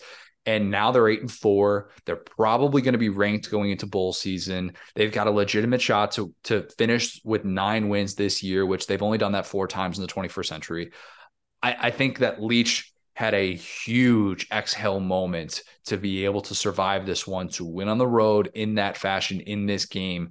That was very pivotal with his new boss coming into town. Just remember that, because those are the types of moments that can kind of make or break you and can, be what gives you that extension, or, and I know he just got an extension, but that could be something that his new boss very much appreciates that he was able to take care of. Any other thoughts on this one before we go to the Friday night showdown in Tallahassee?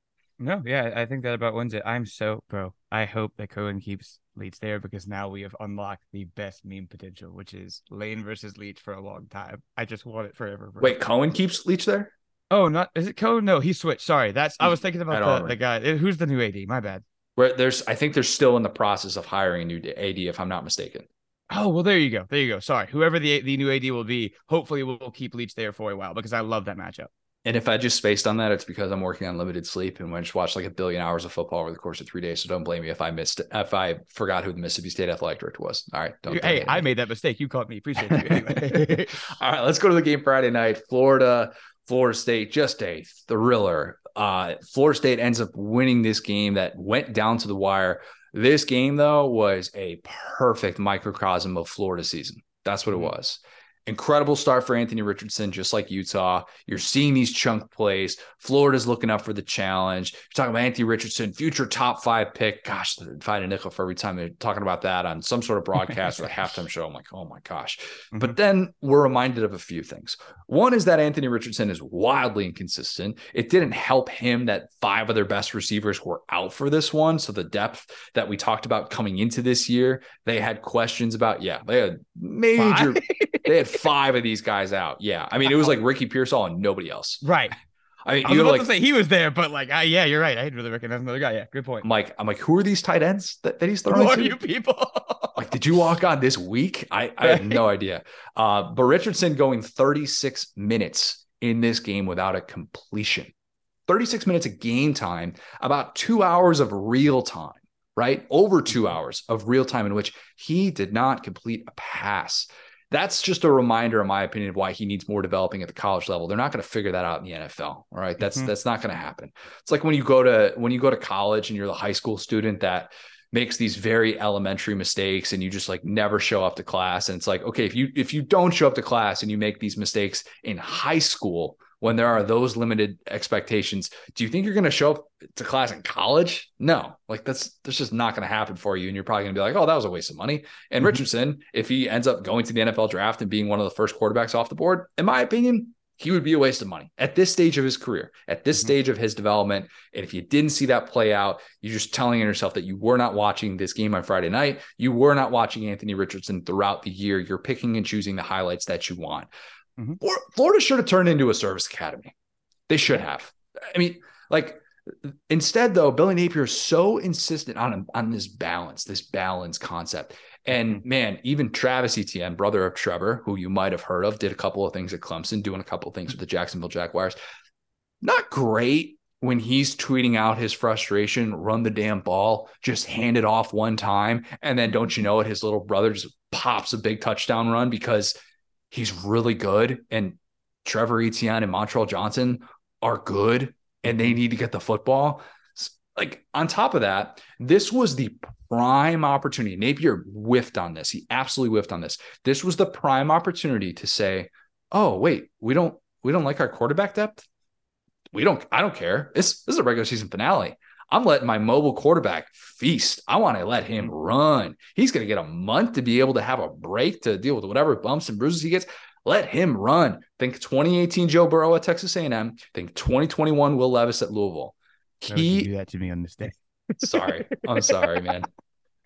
Anyway. But that was a key game for Burrow, though. It was kind of a key game. He did kind of talk about how important that was to recognize that he could use his legs and that he had the freedom to be able to do that. So it all worked out for him, I think. Yeah.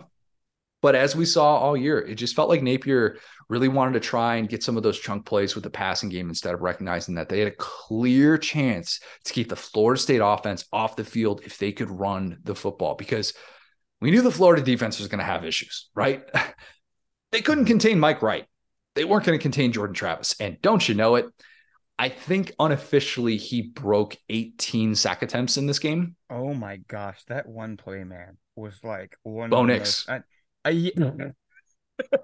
most, yeah, that was literally like, we try to not be too like grandiose about stuff. That was one of the most insane like escapability by a quarterback plays I've ever seen in my life. Awesome. I mean, say what you will, these Florida players are 4-star athletes, best player in their high school's history. The fact that he was able to make like break 9 different tackles, some guys might have got broken twice. That was one of the craziest plays I've ever seen in my life. He needs the Stetson goal line shimmy. He needs that because he kept sliding. It was like a half slide. Is he sliding? Is he avoiding the contact? It looks like more like he was avoiding the contact, but not officially sliding. It was one of these weird, awkward spots. They would have to review it every single time. He might have just been gassed from trying to escape all these different guys. And he's just like, all right, I'm done. And like, man, you have a half more yard to be able to get across the goal line here. One Stetson shimmy and he would have been good. But nonetheless, incredible. He was really, really good. It felt like Florida State was going to run away with it at one point. It really did. Florida deserves credit for being able to fight back into this game, at least getting a chance to have a potential game-winning drive. You know that Billy Napier would have gone for 2 in that spot. The officiating on that last drive was putrid. It was bad. This is the worst officiating by college football weekend I've ever seen in my life.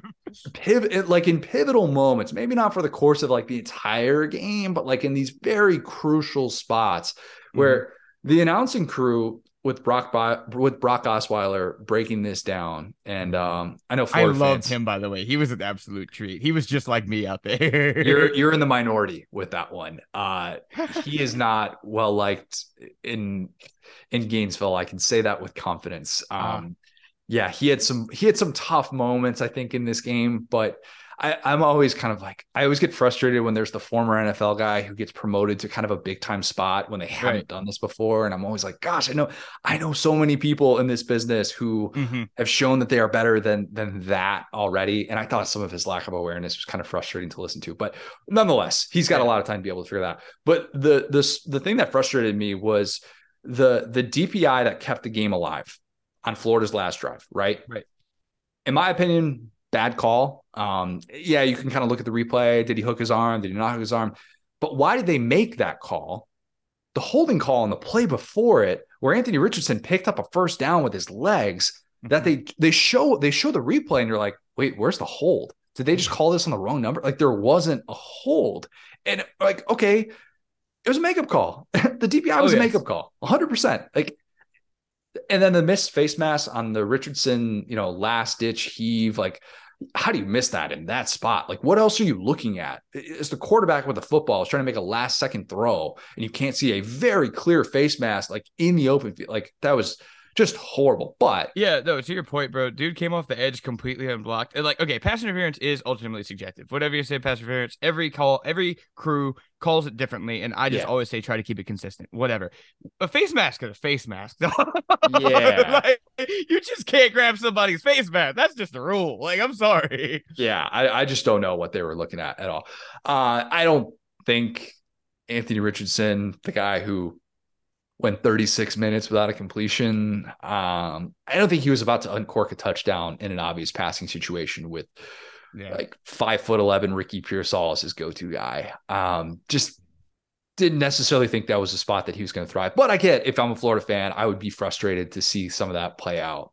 And instead, you lose this game. The winning streak against Florida State is over. Florida is 6-6 going into bowl season, a very mediocre year one for Billy Napier that had some really nice highs And probably the highest high was that Utah win. Tough to kind of replicate that with the juice that was in the Swamp opening night. But obviously, you have those frustrating losses. You lose to Kentucky at home. You lose to Vandy on the road. And you're kind of looking around going, oh, man. And even like almost losing that game to a USF team that won one game. I mean, that did not age very well at all. But yeah, I mean, same regular season record as last year, albeit with a team that was probably dealt a more difficult schedule because you had Utah at home and then obviously a much improved Florida State team on the road. Electric atmosphere. That was cool to see the Doak like that, man. That place was loud. Like, oh, man, that's, to me, it's fun to. I am not the guy that says college football is better when this team is good, but I do love it when we see venues like that kind of get that juice back. And even seeing Kyle Field get that juice back after the UMass game in which nobody was at. Like, I support that all day, every day. But Florida's got a very flawed roster right now. They need to hit the transfer portal hard for front seven guys. They do not have those dudes. And maybe seeing Jordan Travis. They have one, an absolute king. Yes, they do. Yes, they do. But Desmond Watson, as great as he is our favorite thick king. He ain't running down Jordan Travis in this life, in the next life. That's not his skill set. He's great against the run. He's fun. Like you try and see some of these goal line sets that they're running. That goal line, bro. They kept saying he squats 700 pounds. I was like, please run up the middle again. I gotta see this happen. Yeah, they keep bringing up his weightlifting numbers just over and over and over again. We're like, we get it. We take one look at the guy. We know he's got the thickest lower half I've ever seen on a football player. Yep. Show me somebody with a thicker lower half than that dude. I mean, it's unbelievable. And I hope that he makes a ton in NIL money. I would think that he probably will. But yeah, Florida's probably going to start as like a fringe top 25 team next year. But just based on the reputation, they'll probably do really well in the transfer portal, all these things. We'll kind of wait and see the way that plays out with Richardson. We don't know as of this recording. But I mean, they're probably losing their best player on both sides of the ball, which Osiris Torrance, Ventrell Miller, these guys are gone. So I'm assuming Torrance is gone. It's not given that you're all of a sudden just going to snap your fingers and you're just competing in the East. Right. And this game would have kind of skewed some of those expectations, but instead Florida had a lot of the same issues that we saw play out during the regular season. Yeah, man, we talked about it in the preview and that FSU was just kind of a team that was a little bit further along in the process. And I think this game showed that pretty well. You know, neither team got going in the passing game. And I don't think anybody would call Jordan Travis a better runner than Anthony Richardson. But at the end of the day, exactly to your point, man. I think he is. I actually, you know what? I think that's a hot take. I did a breakdown. Like 4 of Richardson's runs accounted for like 231 rushing yards. His 4 longest runs of the year. And if you kind of look at it outside of that, he's not a move the chains runner. That's not like really his skill set, whereas Travis kind of is. So I'm not saying that he's got more upside. Richardson still hits the home run plays better than Travis does, but just in terms of like a move the chains, real reliable element of your offense. And maybe some of that was like Richardson dealing with foot injuries and whatnot. I think I would probably take Travis as a runner. Yeah, I mean, well, let's say it like this. That ultimately comes down to coaching because in terms of talent, Richardson is certainly a more talented runner. Fair. And I think that exactly circles back around to the fact that, you know, both of these guys have the passing game not totally going. Both guys under 50% and kind of significantly so. And yet, you know, Norvell looked around and he said, okay, what can we do well here? Let's get Jordan Travis moving. You know what I'm saying? And when, you know, he ran for 2 touchdowns, he was out there, you know, making plays, keeping the plays alive with his legs. And to your point, Richardson, I mean, just did not do the same thing. And we keep saying it about Billy Napier that, hey, bro, sometimes you don't have to be balanced. It's fine. Like, you seriously sometimes have 3 good rushing threats. And like, dude, look at what the Ravens did whenever Lamar won the MVP. It's like, yeah, they threw the ball a bit, but their passing attempts were way down. But when they hit those passes, they were bombs. They were darts. They were touchdowns. And so Lamar got to 43 touchdowns. It wasn't because he wasn't throwing the ball. It was because he was throwing the ball when it fit his offense. And Justin Fields with the Bears right now. I'm just saying. You know, young, you know, future MVP. Wow, Justin Fields. No, he's going, bro. I love him. I've always loved him. But point being, yeah, that's what it is. You gotta play to your quarterback's strengths. And I think that's not something that Billy Napier has ever done. He has run his offense his way and has not moved to the personnel. And to your point, yeah, I mean, there are 3 Florida players that caught a pass. I didn't know they had 5 receivers missing. Why are you throwing the ball? Why are you throwing the ball? You have 11 straight incompletions. At that point, it's like, hey, bro, let's run like a little bubble screen, maybe get him going. But after that, let's kind of like run some mesh point plays, make them tackle him, because ultimately tackling Anthony Richardson is still very hard, and they should have leaned on that in a way that FSU did. And I do think that was the difference in the game. Look at Auburn down the stretch. Auburn with Cadillac, Yeah. the last month of the season, all of a sudden they're one of the 3 or 4 best rushing offenses in the country, and they look like the best version of themselves because they said, "All right, we don't really care that we can't throw a forward pass. We're just gonna have Robbie Ashford with these design runs. We're gonna get Jarquez Hunter involved. We're obviously gonna get Tank involved. We don't care. We'll be predictable. That's fine. You're still trying to Tackle have these boys. Tackle, try it. See how it works. Yeah, like say what I know you're not a Kyle Shanahan guy, but like they pretty much say, hey, we're going to be predictable.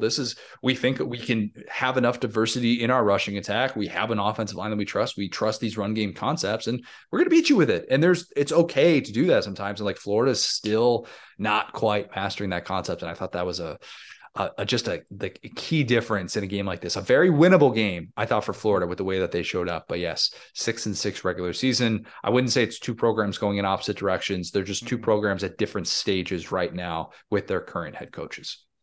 Okay. Georgia barely passes the threshold of what's a nice way to say this? I think a few things could be true at the same time. Let me start over with that because Georgia wins a game against Georgia Tech in which they win by 23 points, and this isn't the type of game that the selection committee is realistically going to look at and break down and decipher. What does this mean? What does this mean? But a few things could be true at the same time. If you watched Georgia grind out a win that was too close for comfort for too long, in my opinion, you were probably concerned about the offense and why the passing game was just so efficient. I think that's fair within the confines of this game. If Georgia fails to win a national championship, the lack of guys who can get separation in the passing game, I think will probably be one of the big reasons why, right? I think that's okay to say. But I've also seen this movie before. Yeah. Saw it with Kent State, saw it with Mizzou, and now with Georgia Tech. Slow starts, they figured it out. In the games that Georgia has had to show up ready to go, top 5, top 10 competition, something like that, they have done that, right? Tennessee, obviously, Oregon. All that's left for Georgia are those games. We have no reason not to get up for that. And even if you want to say, well, Georgia's got they've got a playoff bid probably locked up already going into the SEC championship. They really need it, whatever. I'm going to say after the way that things played out last year with the Bama loss, that there's still a whole lot of motivation for Kirby Smart to make sure that type of game doesn't happen for a Georgia team that goes 12-0. So I'm going to say, and that's a little spoiler alert here, I have confidence that Georgia is going to be ready in the SEC championship. I don't want to totally take credit from Georgia Tech because last week they did really well against Drake May and they held that UNC offense without a point in the second half. And against Stetson, I mean, he had a mostly quiet day. He had the 78-yarder to McIntosh, but outside of that, 17 attempts for 57 passing yards. Like that's and one of those was the touchdown pass to Brock Bowers where he gets that shoestring grab, unconfirmed human being. I mean, just ridiculous that he does things like that. But what I'm not going to do here, and there's a reason I bring this up. I promise I had a point. I'm not going to convince myself that Georgia is suddenly going to be super vulnerable just because of what we saw against Georgia Tech. I'm not. I think the offensive game plan will have more downfield shots in the SEC championship playoff, and I think it's going to have a bit more diversity moving forward. It's still pretty amazing, though, to think Georgia went 12-0 again, and we shouldn't take that for granted. I asked the question on Twitter before the LSU loss. So I guess we can kind of take Brian Kelly out of this conversation, although he was very much firmly in it middle of Saturday afternoon. National Coach of the Year. Kirby, Sonny Dykes, Jim Harbaugh, Jonathan Smith deserves consideration. What he did at Oregon State. Willie Fritz, maybe what he did at Tulane deserves some consideration as well. Sonny Dykes probably the leader in the clubhouse, but I can make a really good case for Kirby. I could. The SEC Coach of the Year discussion is going to be really, really interesting. I think. Who would be your vote of those guys? I think it's got to be Sonny Dykes, honestly. I definitely see your point as well, but it's just, you come out of a team with TCU that's lost in the woods for a while after Gary Patterson. He completely turned it around. I think Kirby, obviously, I'll give him his flowers. I think he obviously deserved it last year. But yeah, I think it's not a knock on Kirby. It's a presence of a thing that we've pretty much never seen before. I mean, tell me if I'm wrong, but for a guy to do that quickly, be undefeated, be a lock in the college football playoff, assuming they beat whoever is in their conference championship game. Sure, I think it's K-State again. But yeah, assuming they beat K-State again, that's pretty, I'm going to say unprecedented, and I always go towards stuff like that. Gus 2013, but that's pre-playoff era. So yeah. Right. No, pre-playoff era. And then also Gus did lose a game. Right, true. Sonny's defeat, yeah. Yeah, no, it's a fair point. I would have no problem whatsoever with Sonny Dykes winning National Coach of the Year, but I do think that Kirby might have established himself for SEC Coach of the Year, and Shane Beamer could also be part of the SEC Coach of the Year conversation with these last 2 weeks as well. Georgia should still have a really favorable shot for the number 1 overall seed if they beat LSU. Mm-hmm. Tuesday's ranking is going to be so telling in a variety of ways. It really will, because of that. If there are some people out there like RJ Young that think just because Georgia played an FCS team that all of a sudden that just negates their entire resume, even though it's somehow like pretty significantly better than Michigan's, in my opinion. But there are still people out there that believe that that's an actual take to have, and that all of a sudden beating Ohio State the way that Michigan did, which was very impressive, is going to make Michigan more worthy of Georgia than the number 1 overall seed. And we're supposed to act like what happened in Miami shouldn't be taken into account. It's hard for me not to. It really is. But yeah, I think the selection committee really values that resume. And Tuesday's ranking show, man, you say what you want about these rankings, there will be some eyeballs on that. A lot of very interested fan bases. Oh boy, man. I have no idea. When I do I do a prediction column every it runs every Tuesday on SDS, but I basically do all my metrics and stuff on Monday and have to break all this down. I don't really know which direction I'm going to go, because you can talk yourself into a lot of different things. And we'll get to one thing that I definitely will not be talking myself into in a second here, but any other thoughts on that, or thoughts just on this Georgia team as it approaches the postseason?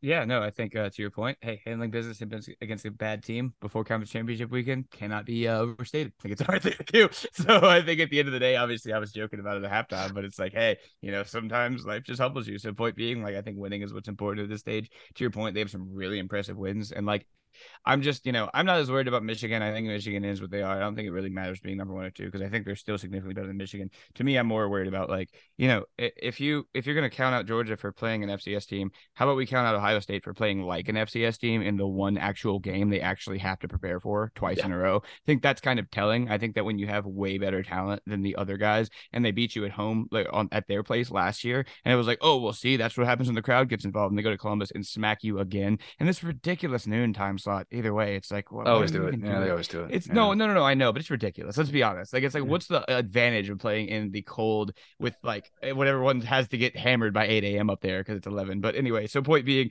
I don't see it. Like, I was waiting. What I said was I was rooting against a good game, and I do think Michigan blew them out. I think that it's insane how Ohio State was completely outmatched on the outside, like as far as the DBs. So yeah, I think we hopefully get that one Big Ten team out, unless it puts Alabama in which case Ohio State's awesome. Yeah, right. Thoughts on that in a second here. The one thing that I think is interesting with that conversation too, as well, is like number 1 seed versus number 2 seed. Remember, that first round, if you get the number 1 seed in your Georgia, you get to play in Atlanta.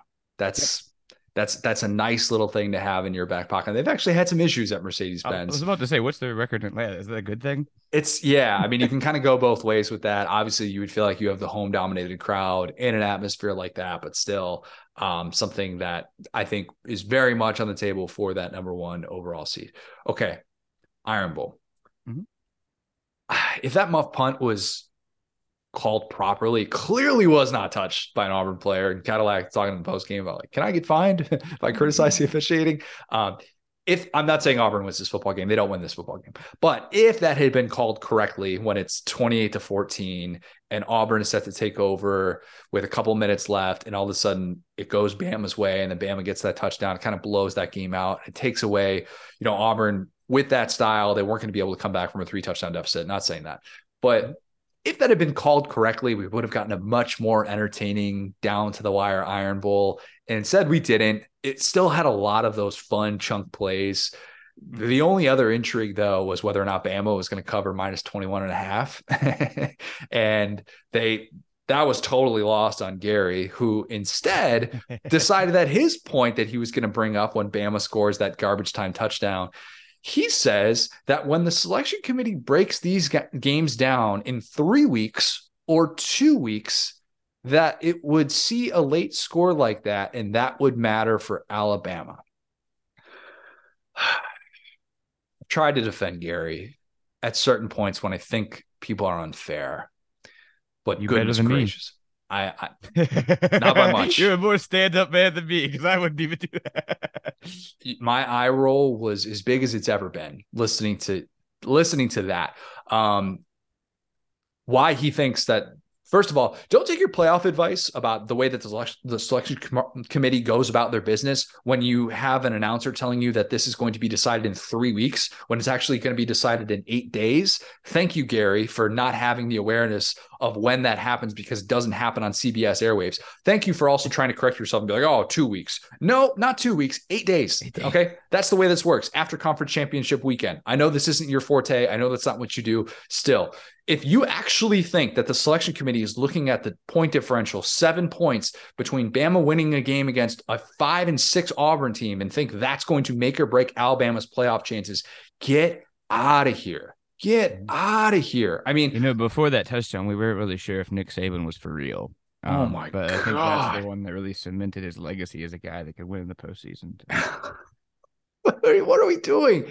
And like Jenny Dell, when she's asking Saban after the game if he thought his team was worthy of getting into the field, even Saban looked a little bit surprised there. And then he kind of corrected himself and was like, yeah, because you don't want to say we're actually not considering that at all because we think we're hoping just to go to a Sugar Bowl. Alabama is not a playoff team. And I can't believe that I have to explain this, but based on the conversations that I'm seeing on Twitter, and it's not just my guy, Aaron Murray, that I'm getting into this about, but it's other people who are actually suggesting Bama's going to sneak its way into the field. I have to say this again. Do we really think that the first ever 2-loss team to make the field, 9 years of the playoff system, by the way, do we really think that the first 2-loss team is going to be a 2-loss non-division champ who doesn't have a single win against a team with fewer than 4 losses? Like an Alabama team who had just 3 wins against Power 5 teams with winning records. An Alabama team who was in 1-score games in the fourth quarter 6 of 9 times against Power 5 competition. We think that's the 2-loss team who breaks through? Come on. And so many people seem to just look at the blowout Ohio State loss and the Clemson loss and say, okay, now it's Alabama. Alabama's going to sneak in, ignoring the fact that Ohio State is still sitting there with 1 loss. And if this comes down to USC versus Ohio State, give me USC all day, every day. Not debating that. USC has a chance to be able to do something here as a 1-loss Pac-12 champ if they're able to get that and bump Ohio State out. 100% on board with that. Mm-hmm. But we're ignoring the fact that TCU, Michigan, Georgia, all going into conference championship weekend undefeated. Mm-hmm. They're going to have a max of 1 loss. This notion that like, oh, TCU or Michigan, if TCU loses, they're going to be out of the field. Like what? Instead of Bama? What are we talking about here? What are we doing? I didn't even mention USC because they're playing really well and they have that backloaded schedule. We've been hard on USC. I've been hard on Caleb Williams, but what they've done is really well. We thought they would lose one of these games, and buddy, have they not? They haven't. And you know what? If they win the Pac-12 championship, yeah, there's no doubt about it. And if they don't, Ohio State, they're not playing next week. So what are we doing here? I've got people saying that Ohio State doesn't deserve any consideration just because they got blown out at home against Michigan, which, again, if it's Ohio State versus USC, a 1-loss USC team, this isn't a discussion. Okay, that's not the discussion. But if it's Ohio State versus Bama, it's Ohio State. Like, come on. And if your entire argument is, but what about the 2 close losses? Then tell me again about the 3 Alabama wins that were decided either on a field goal with 10 seconds left or a red zone defensive stand in the final minute, because you have to consider those as well. And if we're just going to dismiss all of that and say, screw it, put Bama in with this resume, this thin of a resume, like people will riot. You talk about it being good for the sport to not have the likes of Alabama, Ohio State, Clemson, Oklahoma, teams that have accounted for 21 of the 32 playoff spots. You talk about what it would mean nationally to not have those teams, any of those teams in the playoff for the first time, and then to just say, you know what, screw it, we're just going to put Bama in anyways. Yeah, and to your point, those two losses are unfortunately looking worse by the week because Tennessee got boat raced by South Carolina and LSU got boat raced by A&M. So it's not like these are like number 5 and 6 like they were when that happened. They're also the two best teams in their schedule. Yeah, exactly. But again, it's that you can't even make the argument where it's like, oh well, see, they were just a little bit worse. It's like these teams actually you can catch these teams if you play them right. Like yeah, I just don't buy it. I don't buy it at all. But as for this game, it's weird that I truly think Auburn kind of maxed out in this last month. Isn't like this was the best version of this team that Brian Harsin had, right? Mm-hmm. And if they had been this team all year, like the team who averaged like 270 rushing yards, they stopped the run pretty well. Mm-hmm. I think they would have been like 7-5, maybe 8-4. I don't know, depending on the late game execution, which Lord knows that wasn't Brian Harsin's forte. That's the thing too. It's like they left a lot of wins on the table that were just like, oh, so they could have beaten LSU, honestly. So you guys just don't want to play in the second half. Okay, cool. So maybe 8-4. Maybe this Auburn team, even one-dimensional on offense, could have been 8-4. But yeah, I mean, it didn't really matter that they couldn't throw a forward pass all month. It doesn't matter. Hugh Freeze can fix that. Yeah. He exactly. And I think, at the end of the day, that's the classic what Brian Harsin was bad at, which is what we talked about a little bit with Napier. It's like when you're hard headed and you want to run your system and versus like not looking at your personnel. Kind of like Williams pulled up and he's like, hey, I know Robbie Ashford. I know what he's good at. He's a dynamic runner. You talk about him and Jaden and probably Richardson as like your best 3 runners as quarterbacks as the SEC like this year. And it's like, well, that's what we're good at. That's what our X factor is in offense. So why are we going to sit out here and try to do the thing with, other quarterbacks? Why are we going to try to do all this stuff with, and I mean, flashback to them getting Calzada months ago and thinking that like they've just Harsin saw the answer right in front of him and that you were never going to have a good passing offense and you should have just leaned right into that rushing attack like we've been talking about all year. I know it's easy to stop. Guess what else is easy to stop? Robbie Ashford or any of these quarterbacks throwing out of the shotgun. So yeah, I think that they've seen what they're good at and they can take that in the next year. Obviously the backs aren't all going to be back or anything. And obviously, we'll see where it goes at quarterback. Maybe if it is Hugh Freeze, he brings in a guy that is a little bit more, but you saw his success at Liberty with kind of a similar quarterback in Malik Willis. So we'll see.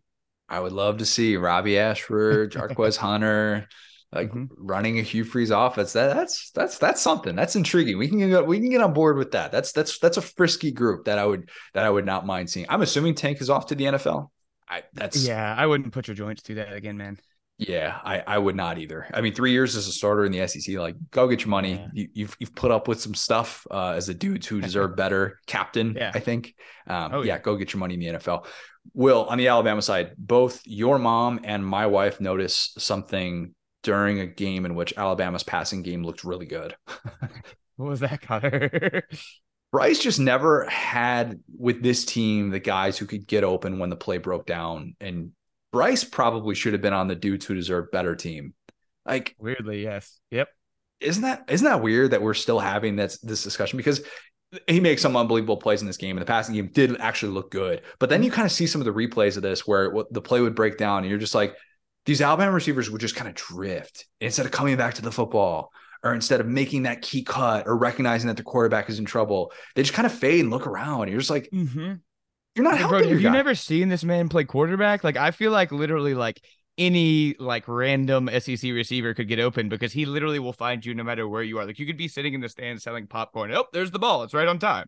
Like, I don't get it. And both your mom and my wife noticed those two things of like, he doesn't have as much help as he probably should. And they can recognize that a guy who has that kind of presence, and we've talked about that a lot, of course, but it was cool seeing Bryce get kind of emotional afterwards and what's very likely going to be his last home game at Alabama. Kind of unique for Alabama players to be able to get that kind of a send off because usually it's like win a national title or lose in the playoff, lose a national championship, and players on senior day are kind of more focused on that. But it seemed like they were able to kind of soak all of it in the Iron Bowl, which was cool to be able to. I mean, very rare do we talk about Alabama in that light, but nonetheless, win number 10, 15 consecutive seasons of 10 wins. Man, that is in this era, that is so freaking hard. That is so hard to be able to do. And Saban makes it look easy. He does. I'm not dismissing this dynasty and assuming it's a non-playoff bowl game. Again, that's what I'm assuming. I'm really interested in kind of getting to see which guys play, because I remember being there at the Citrus Bowl 2019 when they just clubbed Michigan. And I thought that game really mattered for Mac Jones and kind of setting the foundation for the 2020 season he had. It'll be interesting to see kind of like, oh, is Jalen Milroe going to be kind of the starter in the bowl game? Is Bryce Young going to play? Who are these other guys that get a chance to step up? So just something to kind of keep in mind. Any other Auburn or any other Bama thoughts before I add one more thing on Cadillac here? Yeah, to your point, I just think that it's funny that we're seeing this as a Bama team that is like struggled or is underperformed. I think part of that, to our point, is about Bryce Young being, I think, the best Bama quarterback I've ever seen, kind of with my own two eyes. Wow. Obviously, people can look at, whatever, you can look at the numbers or whatever for Tua or Mac Jones. But if you watch these people play football, it just looks so much better when Bryce does it. I don't know how to better explain that. Every touchdown pass is him working his butt off. And like I said, I've never been more sure of a guy at the NFL level. And I really thought, I had questions about Tua. Those turned out to so far be pretty much correct. He has two great receivers right now that have helped him out, but he couldn't stay healthy. He had the kind of like an arm strength issue. Mac Jones, like same situation. He's in a perfect situation with the Patriots. I get that. But at the same time, they're not what I think Bryce Young is going to be. I think Bryce Young is going to be special. But to that point, we're talking about a bad Alabama, quote unquote, bad Alabama team.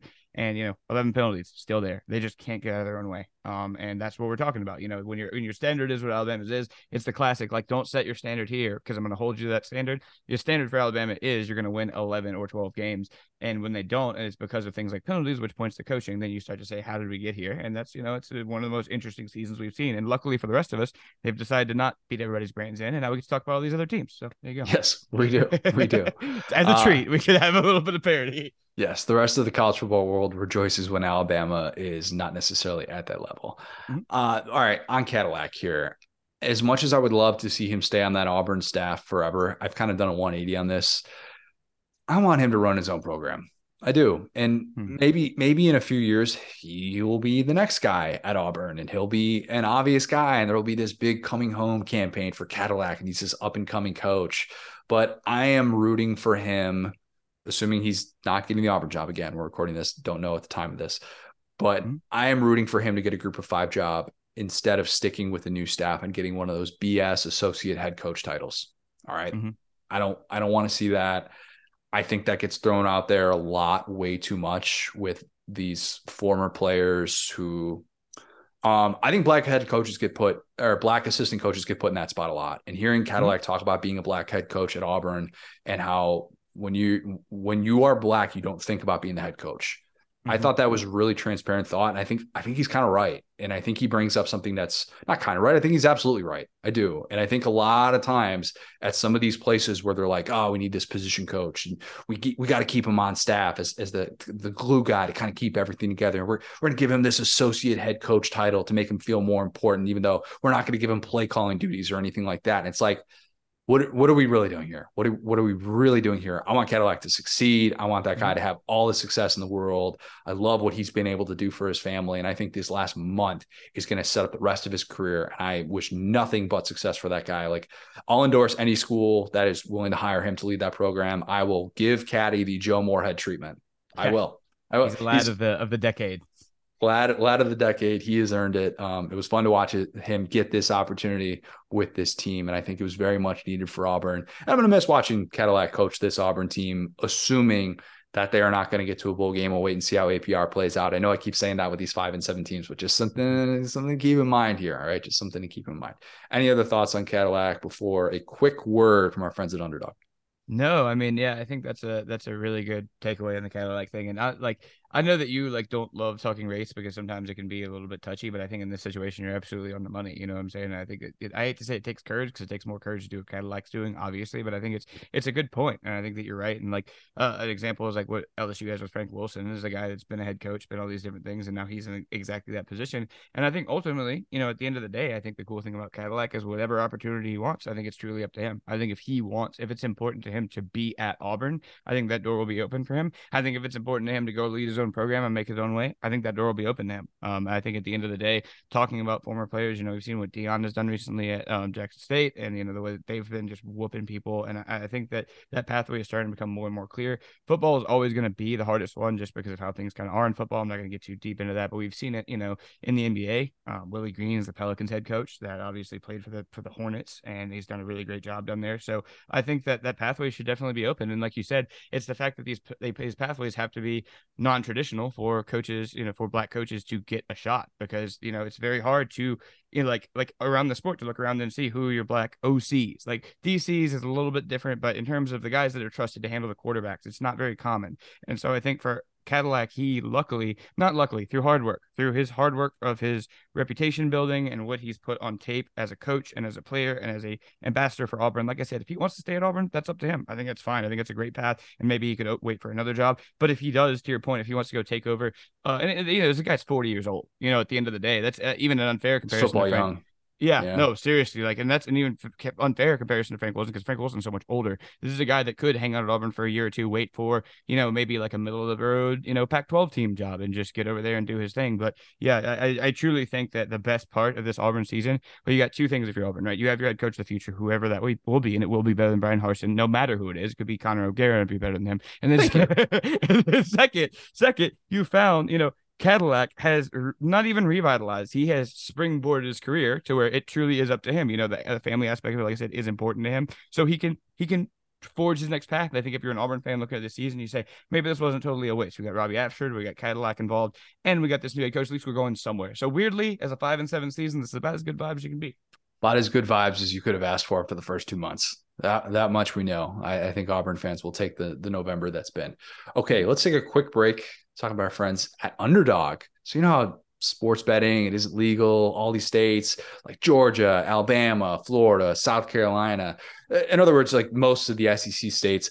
I want to talk to you about something that is legal. Underdog Fantasy. You may have tried Daily Fantasy in the past, but Underdog is a new platform that's extremely popular right now. It is blowing up. They have some awesome college football contests where you can compete for real money. It's a great way to scratch that sports betting itch. We have an exclusive arrangement with Underdog right now. If you go to SaturdayDownSouth.com/underdog, you can automatically double your deposit when you join. Sign up, throw in $50. They'll throw in $50 more. It's a great way to get some money to play in these contests. So what does it look like for college football? Every week you can pick higher or lower for different players. For example, just like we always talk about with our preview pods, Stetson Bennett, higher or lower 200 passing yards. Pretty similar to sports betting player props. You can put real money on the line. And like I said, it is legal and live in states like Alabama, Georgia, Florida, Texas, etc. All right. So I just looked at some of the higher lowers on Underdog. I think I'm 6-4 on these so far. I went 1-2. Justin Jefferson was the only one who hit for me on Thanksgiving. So I'm still giving you money by doing this. Here are the ones that I like for some Monday Night Football. Deontay Johnson under 409 or 409 way under that, under 49.5 receiving yards. And I'm totally not saying that as a bitter Deontay Johnson owner in fantasy who did not have him in a PPR league and just had him in a standard scoring league. And it was very frustrating. And then George Pickens over 45.5 receiving yards, the former Georgia star coming on down the stretch here. All right, that's it. Underdog's awesome. Super fun to do while you're watching college football or any other sport in your living room. You can win some real money. Go to SaturdayDownSouth.com/underdog. Take advantage of our promo where Underdog will double your first deposit up to $100. Get $100 absolutely free. Awesome. Great deal. Go sign up. SaturdayDownSouth.com/underdog.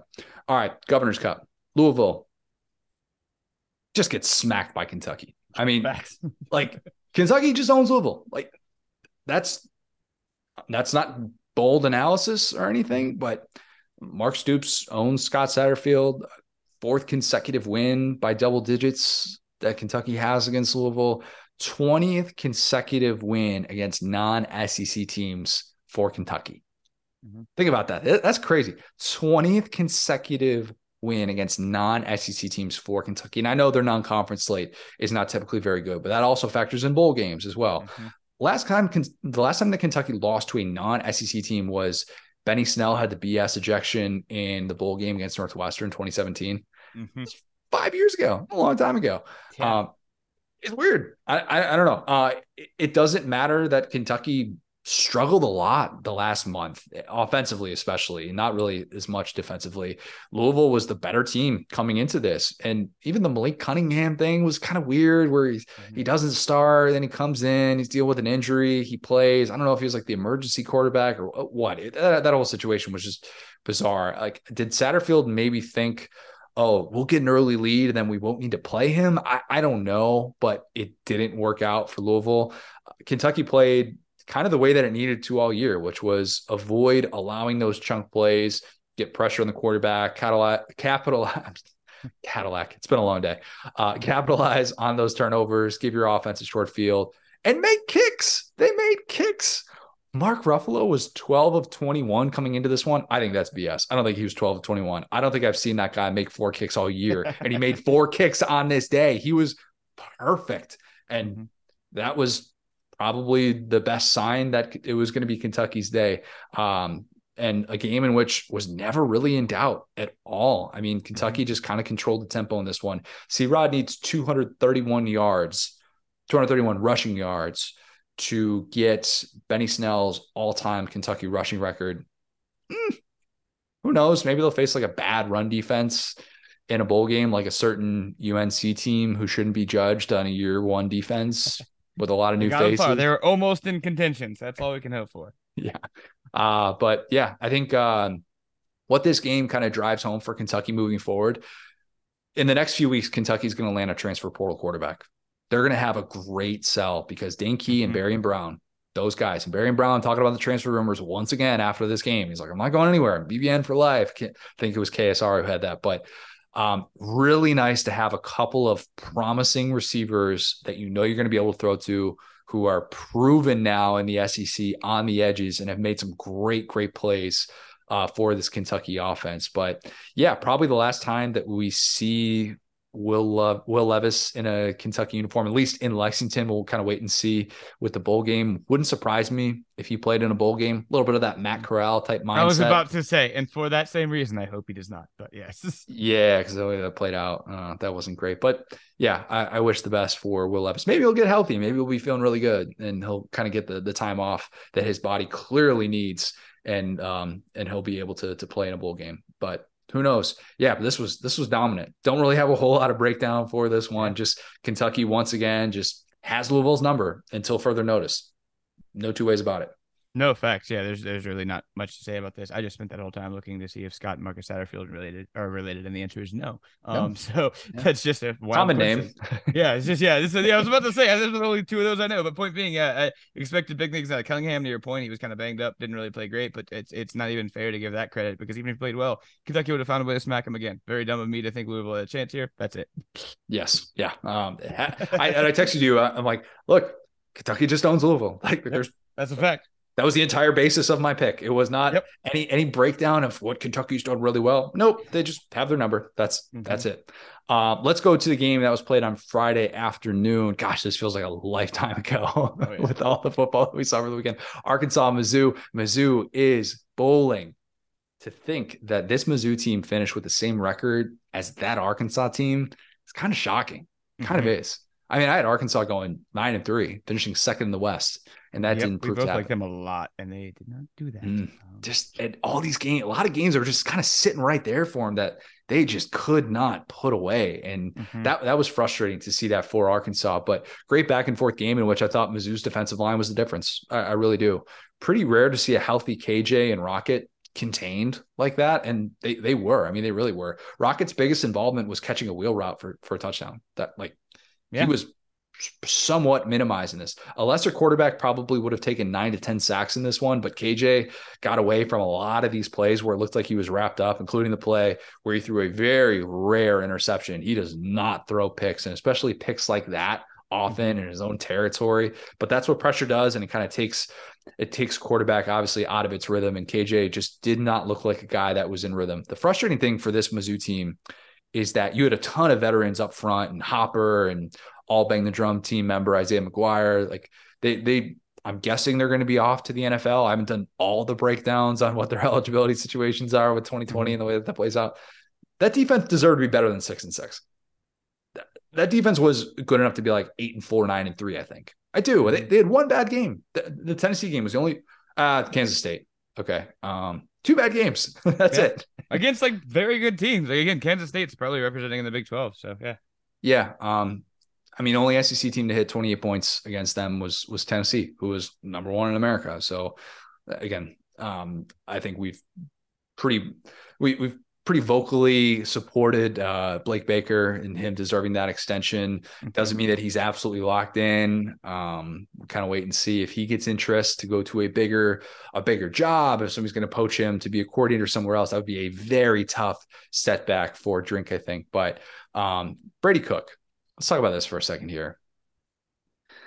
I don't think that he's locked in as QB1 of the future. And don't get it twisted. Like, his legs were great in this game. They were great. I know that Rick Neuheisel basically adopted him in this game, and he thought like that's just his son now, the way that he spoke about him. Yeah. But he kept bringing up this late season turnaround, and I'm like, they played New Mexico State last week. Okay. Like, I'm sorry. You want me to be on board with that? I love Cook's legs, but in year 4, that's what next year will be. I don't think Drink can afford to just hope that Brady Cook in year 4 in his system. Because remember, that's a key part of this. I don't think that Drink can hope that he turns into a decent SEC starter just because he had a nice rushing day against a bad Arkansas defense. I don't think his upside is worth it if I'm Drink, because 4 years of mediocrity isn't the goal at any Power 5 program with the potential money to be made. And if Drink doesn't take another step next year, that's his reality with a new boss. Okay. But here's the good news. You don't really have that Tyler Beatty replacement all year. The offense was very frustrating, and yet you went bowling after a year when there was really no, like, outside of the Tennessee game, there was no other blowout in SEC play, which that's good. And you're kind of thinking to yourself, all right, if Drink can get an offensive play caller, he keeps Blake Baker on staff, keep Luther Burden on board. He had a touchdown in this game, nice move in space. If he can do those things, get a portal quarterback, like, who knows? Mizzou, Brisky next year? You're at least selling yourself on that possibility, and you're not dealing with the reality of 5-7. And that's what winning this game does for you. That's good. No, that's 100%. And like, just a random quick tangent is about, like, I talked about this specifically with Miami fans. So I was talking about Florida and be real with yourself. Again, Miami fans told themselves that Manny Diaz was bad. He's amazing at Penn State. They told themselves that Blake Baker was bad. He's been amazing at LSU and at Mizzou. Sometimes you just sometimes you got to be real and just think maybe we're the problem, because these guys have both been awesome. And then, yeah, to your point, this is going to sound like kind of a bummer move about Mizzou. I'm sorry about that. But I said in this game, I wanted this to be a clear sign that what they were doing was not working, and they needed to hire an OC. They needed to change at quarterback. They needed to do all that. Well, when you have Brady Cook run for 140 and a touchdown and outrun Rocket Sanders in a game, I mean, okay. Like, it's just, like I said, I don't want to be a hater, but I'm exactly on your page, which is just like, hey, you need to take this as you guys are ready to play and give yourself a little bit of credit off of that, but don't then say exactly what you just said, because that's where you get in trouble. College football is such a narrative-based sport. It's like, we turned it around. Again, we'll see the bowl game, whatever, but I don't think they turned it around. I think they played an Arkansas team that probably is going to end up firing Barry Odom, has one of the worst defenses on a week-to-week basis. They've had some decent defensive showings, but on a week-to-week basis in the SEC, probably, I mean, even Vandy has played okay sometimes. So, like, in big games and based on expectation and talent level, this is just a very bad Arkansas defense. So I hope that Mizzou doesn't waste a year going, oh, we figured it out, we're all good, keep everything the same. Okay, let's talk. You bring up a key point on the Arkansas side. Changes are coming. They are. We don't know what those changes are as of this recording. This team was supposed to have New Year's Six Bowl upside, and you've got coordinators in year 3. You've got a returning starting quarterback. You hit in a couple of key spots in the transfer portal. And I thought Drew Sanders and being able to get Jaden Hazelwood, I thought those were, and Matt Landers as well, I thought those were really nice transfer portal evaluation moves that you made for your team. You have a clear offensive identity. You've got a veteran offensive line coached by Sam Pittman. Like, 2 of your 3 best defensive players were returning. And obviously Jalen Catalon goes out in the season opener, and you're 6-6. That's changes are coming. And I'm not saying Pittman's getting fired. Like, there are Arkansas fans very frustrated on a certain Friday afternoon. I don't know if they got back into their extra supply of alcohol on Thursday that was left over, but man, like, there were some Arkansas fans calling for Sam Pittman's head. I'm like, all right, that's not the move. But this is a very pivotal juncture for Sam Pittman, because it's one thing to just bang the drum for your coordinators to get extensions and to go to your boss, Hunter Yurachek, and say, we need to make sure that Barry Odom is happy. I don't want him leaving for another coordinator job. I don't want Kendall Briles leaving for another coordinator job. That's easier than making a decision after a year like this to say, after 3 years, are we progressing? Are we taking that next step forward? And are we doing everything that we can to put our team in contention to compete in this division in a conference that is about to be a super conference, a 16-team super conference? Are we setting ourselves up for success or failure? Am I just making these decisions based on the relationships that I have or based on the results that we're seeing on the field? And that is a tough thing to evaluate for a people person like Sam Pittman. Mm-hmm. The market for a really good OC is there. Okay. And if you're Arkansas, I think Kendall Briles is on the way out. I do. I think that's the move that Sam Pittman makes. And he gives Barry Odom the loyalty that he has shown Barry Odom, even though their defense was wildly disappointing this year. I think he gives Barry Odom a figure it out type season. And that could blow up in his face. And we could be talking about it like Dan Mullen bringing back Todd Grantham. We could. Or alternatively, he could see that rewarded. And we've seen coordinators who get that patience from their head coach rewarded. But I think you can make a move to get an OC and you can give them autonomy. And you know that you're, in theory, going to have Rocket Sanders back. You know that the offensive line should be really good, despite some of the inconsistency that we saw down the stretch. You still feel like, all right, I've got Sam Pittman to take care of my big dudes in the trenches, right? So if I'm a play caller, I can go into Arkansas and have a very favorable situation. We'll wait and see what plays out with the KJ Jefferson decision, which is one of the more fascinating quarterback NFL decisions that we'll see. Okay. Mm-hmm. I don't think you need to say, hey, we're running an up-tempo spread if you're selling this to a new coordinator. Despite that like that's the system that your team is familiar with. I don't think that in order to maximize Rocket Sanders' abilities, you need to absolutely have that scheme, because Mike Leach is the only guy out here in the year 2022 that's totally ignoring running backs. Not at least in the ground on Friday. Yeah, not on Friday or Thursday. Yeah, he gets credit for that. When you run the ball at Mississippi State, how effective it can be. Anyway, what a concept. Just a couple of OC names to keep in mind. I would love to see Kevin Johns, the Duke offensive coordinator, who has had a great year working under Mike Elko. 8-4 Mike Elko. How about that? Friend of the program. Love to see that, what Duke's doing. But they, of course, are getting like 12 people to show up for their games. Kevin Johns, very well-traveled OC, could work really well at a place like Arkansas. Personally, though, and this is the home run, swing for the fences move that I would love to see Sam Pittman pull off, throw $2 million at Tom Herman. You get his recruiting ties in the state of Texas, which is obviously very important to be able to win at Arkansas. If I'm Pittman, I would love to see Tom Herman on my sideline, even with that ego. And Sam Pittman puts his ego at the door. He does, and he empowers his assistants. We talk about that. That's key. I don't know that there are a whole lot of head coaches that Tom Herman's going to want to work for, but the word on the street is that he wants back in. And getting back in a place like Arkansas would be really interesting. But yeah, it's a really interesting time for Sam Pittman. It is. And he's not going to be on the hot seat going into next year because Yurachek loves him. That's his guy. But there are some pivotal decisions to be made, and that's what you get paid the big bucks to be able to do.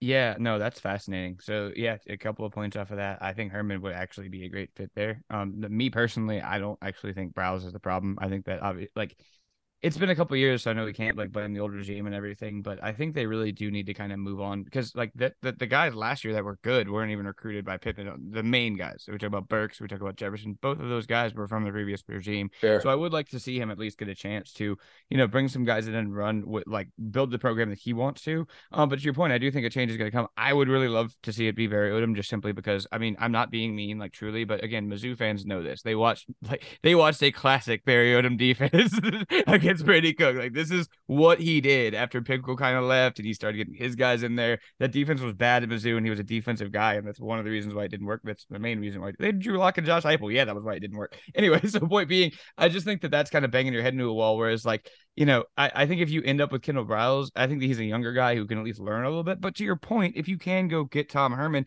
yeah, I don't exactly know that one is a marketable upgrade from the other, but at least you can sell a little bit of hopium there and be like, hey, this is a guy that was obviously at Ohio State. He's been part of a national championship team, knows how to win on that level, is a former head coach. And to your point about the recruiting ties, I do think that's massive. So I started what you were saying, thinking, I wish they would keep Briles, but if a guy like that is available, I do think that would be an upgrade. And that's what I think you got to try and figure out on those back channels. If you have somebody that you would feel really good about, because you can't just make that move without a plan. You got to have a plan in place, because I think Kendall Briles will get a Power 5 OC job. I do. If he is all of a sudden on the market and you decide to part ways from him, you need to make sure that you have a plan in place. And there are at least a couple of guys that you feel like you could definitely bring on board and make a good case to. So yeah, because if your offense takes a step or two back, you could win 2 or 3 games with this defense. I'm just being honest. You could. If you hire the wrong guy, buddy. Fair. Anyway. Very fair. All right, let's wrap up with Tennessee, Vandy. Whoa. Tennessee had a get-right game, not a bounce-back game, but a get-right game, 56-0. I thought Bazooka Joe was actually kind of held in check after the 60-yard bomb that he had to Jalen Hyatt the first minute of the game.